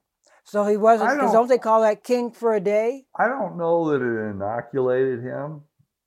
Well, why is he going out? Why does he feel so free to go out and write books and you'd have to do ask interviews? him that. That is something you'd have to ask him. Orlando Anderson's name's been thrown out and in the paper and in the news and everything, and he gets killed in a silly car wash over some other nonsense. And I heard was it Tweed Cadillac saying that was a bad car wash? Yeah, I remember hearing that, but wasn't there one of the McDonald's said something about you don't strike outside the neighborhood or something like that? Right. All right, well, the brother Buntry's Orlando brother Anderson was in the neighborhood all the time. Tupac Shakur and Biggie were killed outside the neighborhood. Granted, way outside. My belief is, well, neither one of them were really true gang members. So did they ever live in, Tupac never lived in Compton as far as I know. Not to my knowledge. I don't know. I know that Biggie was from the New York area. Did he live in a Brooklyn. Did he live in a gang area though? Actually, I was in the brownstone where he was brought up. Beautiful. Okay, so he was in a decent neighborhood. One last chance. Okay. No. Would you like to? No. You've always been persistent. But I have to know when to give up. Well, you don't have to give up. And I'm sure everybody's already assumed something as far as the way I'm acting, but because I know you've already admitted it, so. Admitted what? Orlando, that everything I'm saying, it's Orlando Anderson. You just said that. I'm saying being logical. Yeah. It's the logical conclusion in all of this. And logical things. Based on what you're saying. Right. I'm not saying, again, I'm not saying that I investigated the case. I'm saying I talked to you. Right. I asked you questions. And based on a series of questions over a series of days, over a few months, my conclusion, based on what I've heard from you, what you've been willing to say, what you've not been willing to say, I come to the conclusion that it's Orlando Anderson. And logic is a wonderful thing. I think in a lot of cases, people say, well, logically, this person did whatever. Prove it. That's the key to everything. You have to be able to prove it. Unless we turn into a society where you can just go snatch people up because someone says something that's unsubstantiated, that's not the way our society works right now. Or at least it shouldn't be working. So logically, you and I both are thinking of the same person. I'm not going to say that. I'm not going to answer that question. You try to throw it at every angle. I give you credit. All right. I'll let it go at that. Okay. And say thank you. Thank you very much. I appreciate it. I've learned a lot. Even if I didn't get to answer directly from you from that question. But thank goodness there is logic.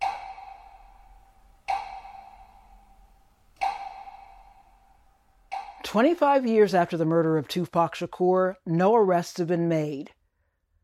Thanks to all of you who've submitted questions for now retired homicide detective Brent Becker. And for any of you who have answers regarding what happened 25 years ago, please send me a private message via TupacMurder_podcast on Instagram or Twitter, or just go directly to TupacMurderPodcast.com.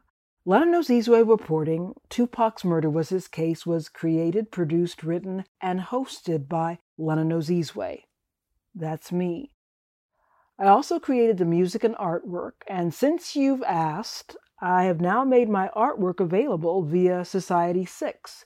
You'll find it under the name Nozizwe, Nozizwe, Originals, that's original with an S, again on Society 6.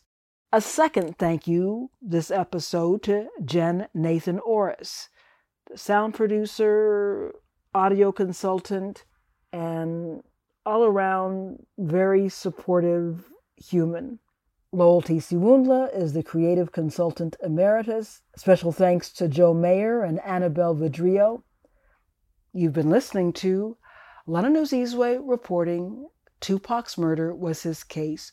Be sure to subscribe, and please tell your friends to do the same. And for extra content, do go to TupacMurderPodcast.com.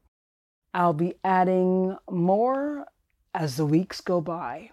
Did I say thank you mucho for listening? If I did, I guess that's a wrap. You've been listening to Lana Nozizwe reporting. Tupac's Murder Was His Case, a Nozizwe T original. All rights reserved. 3, 2, 1.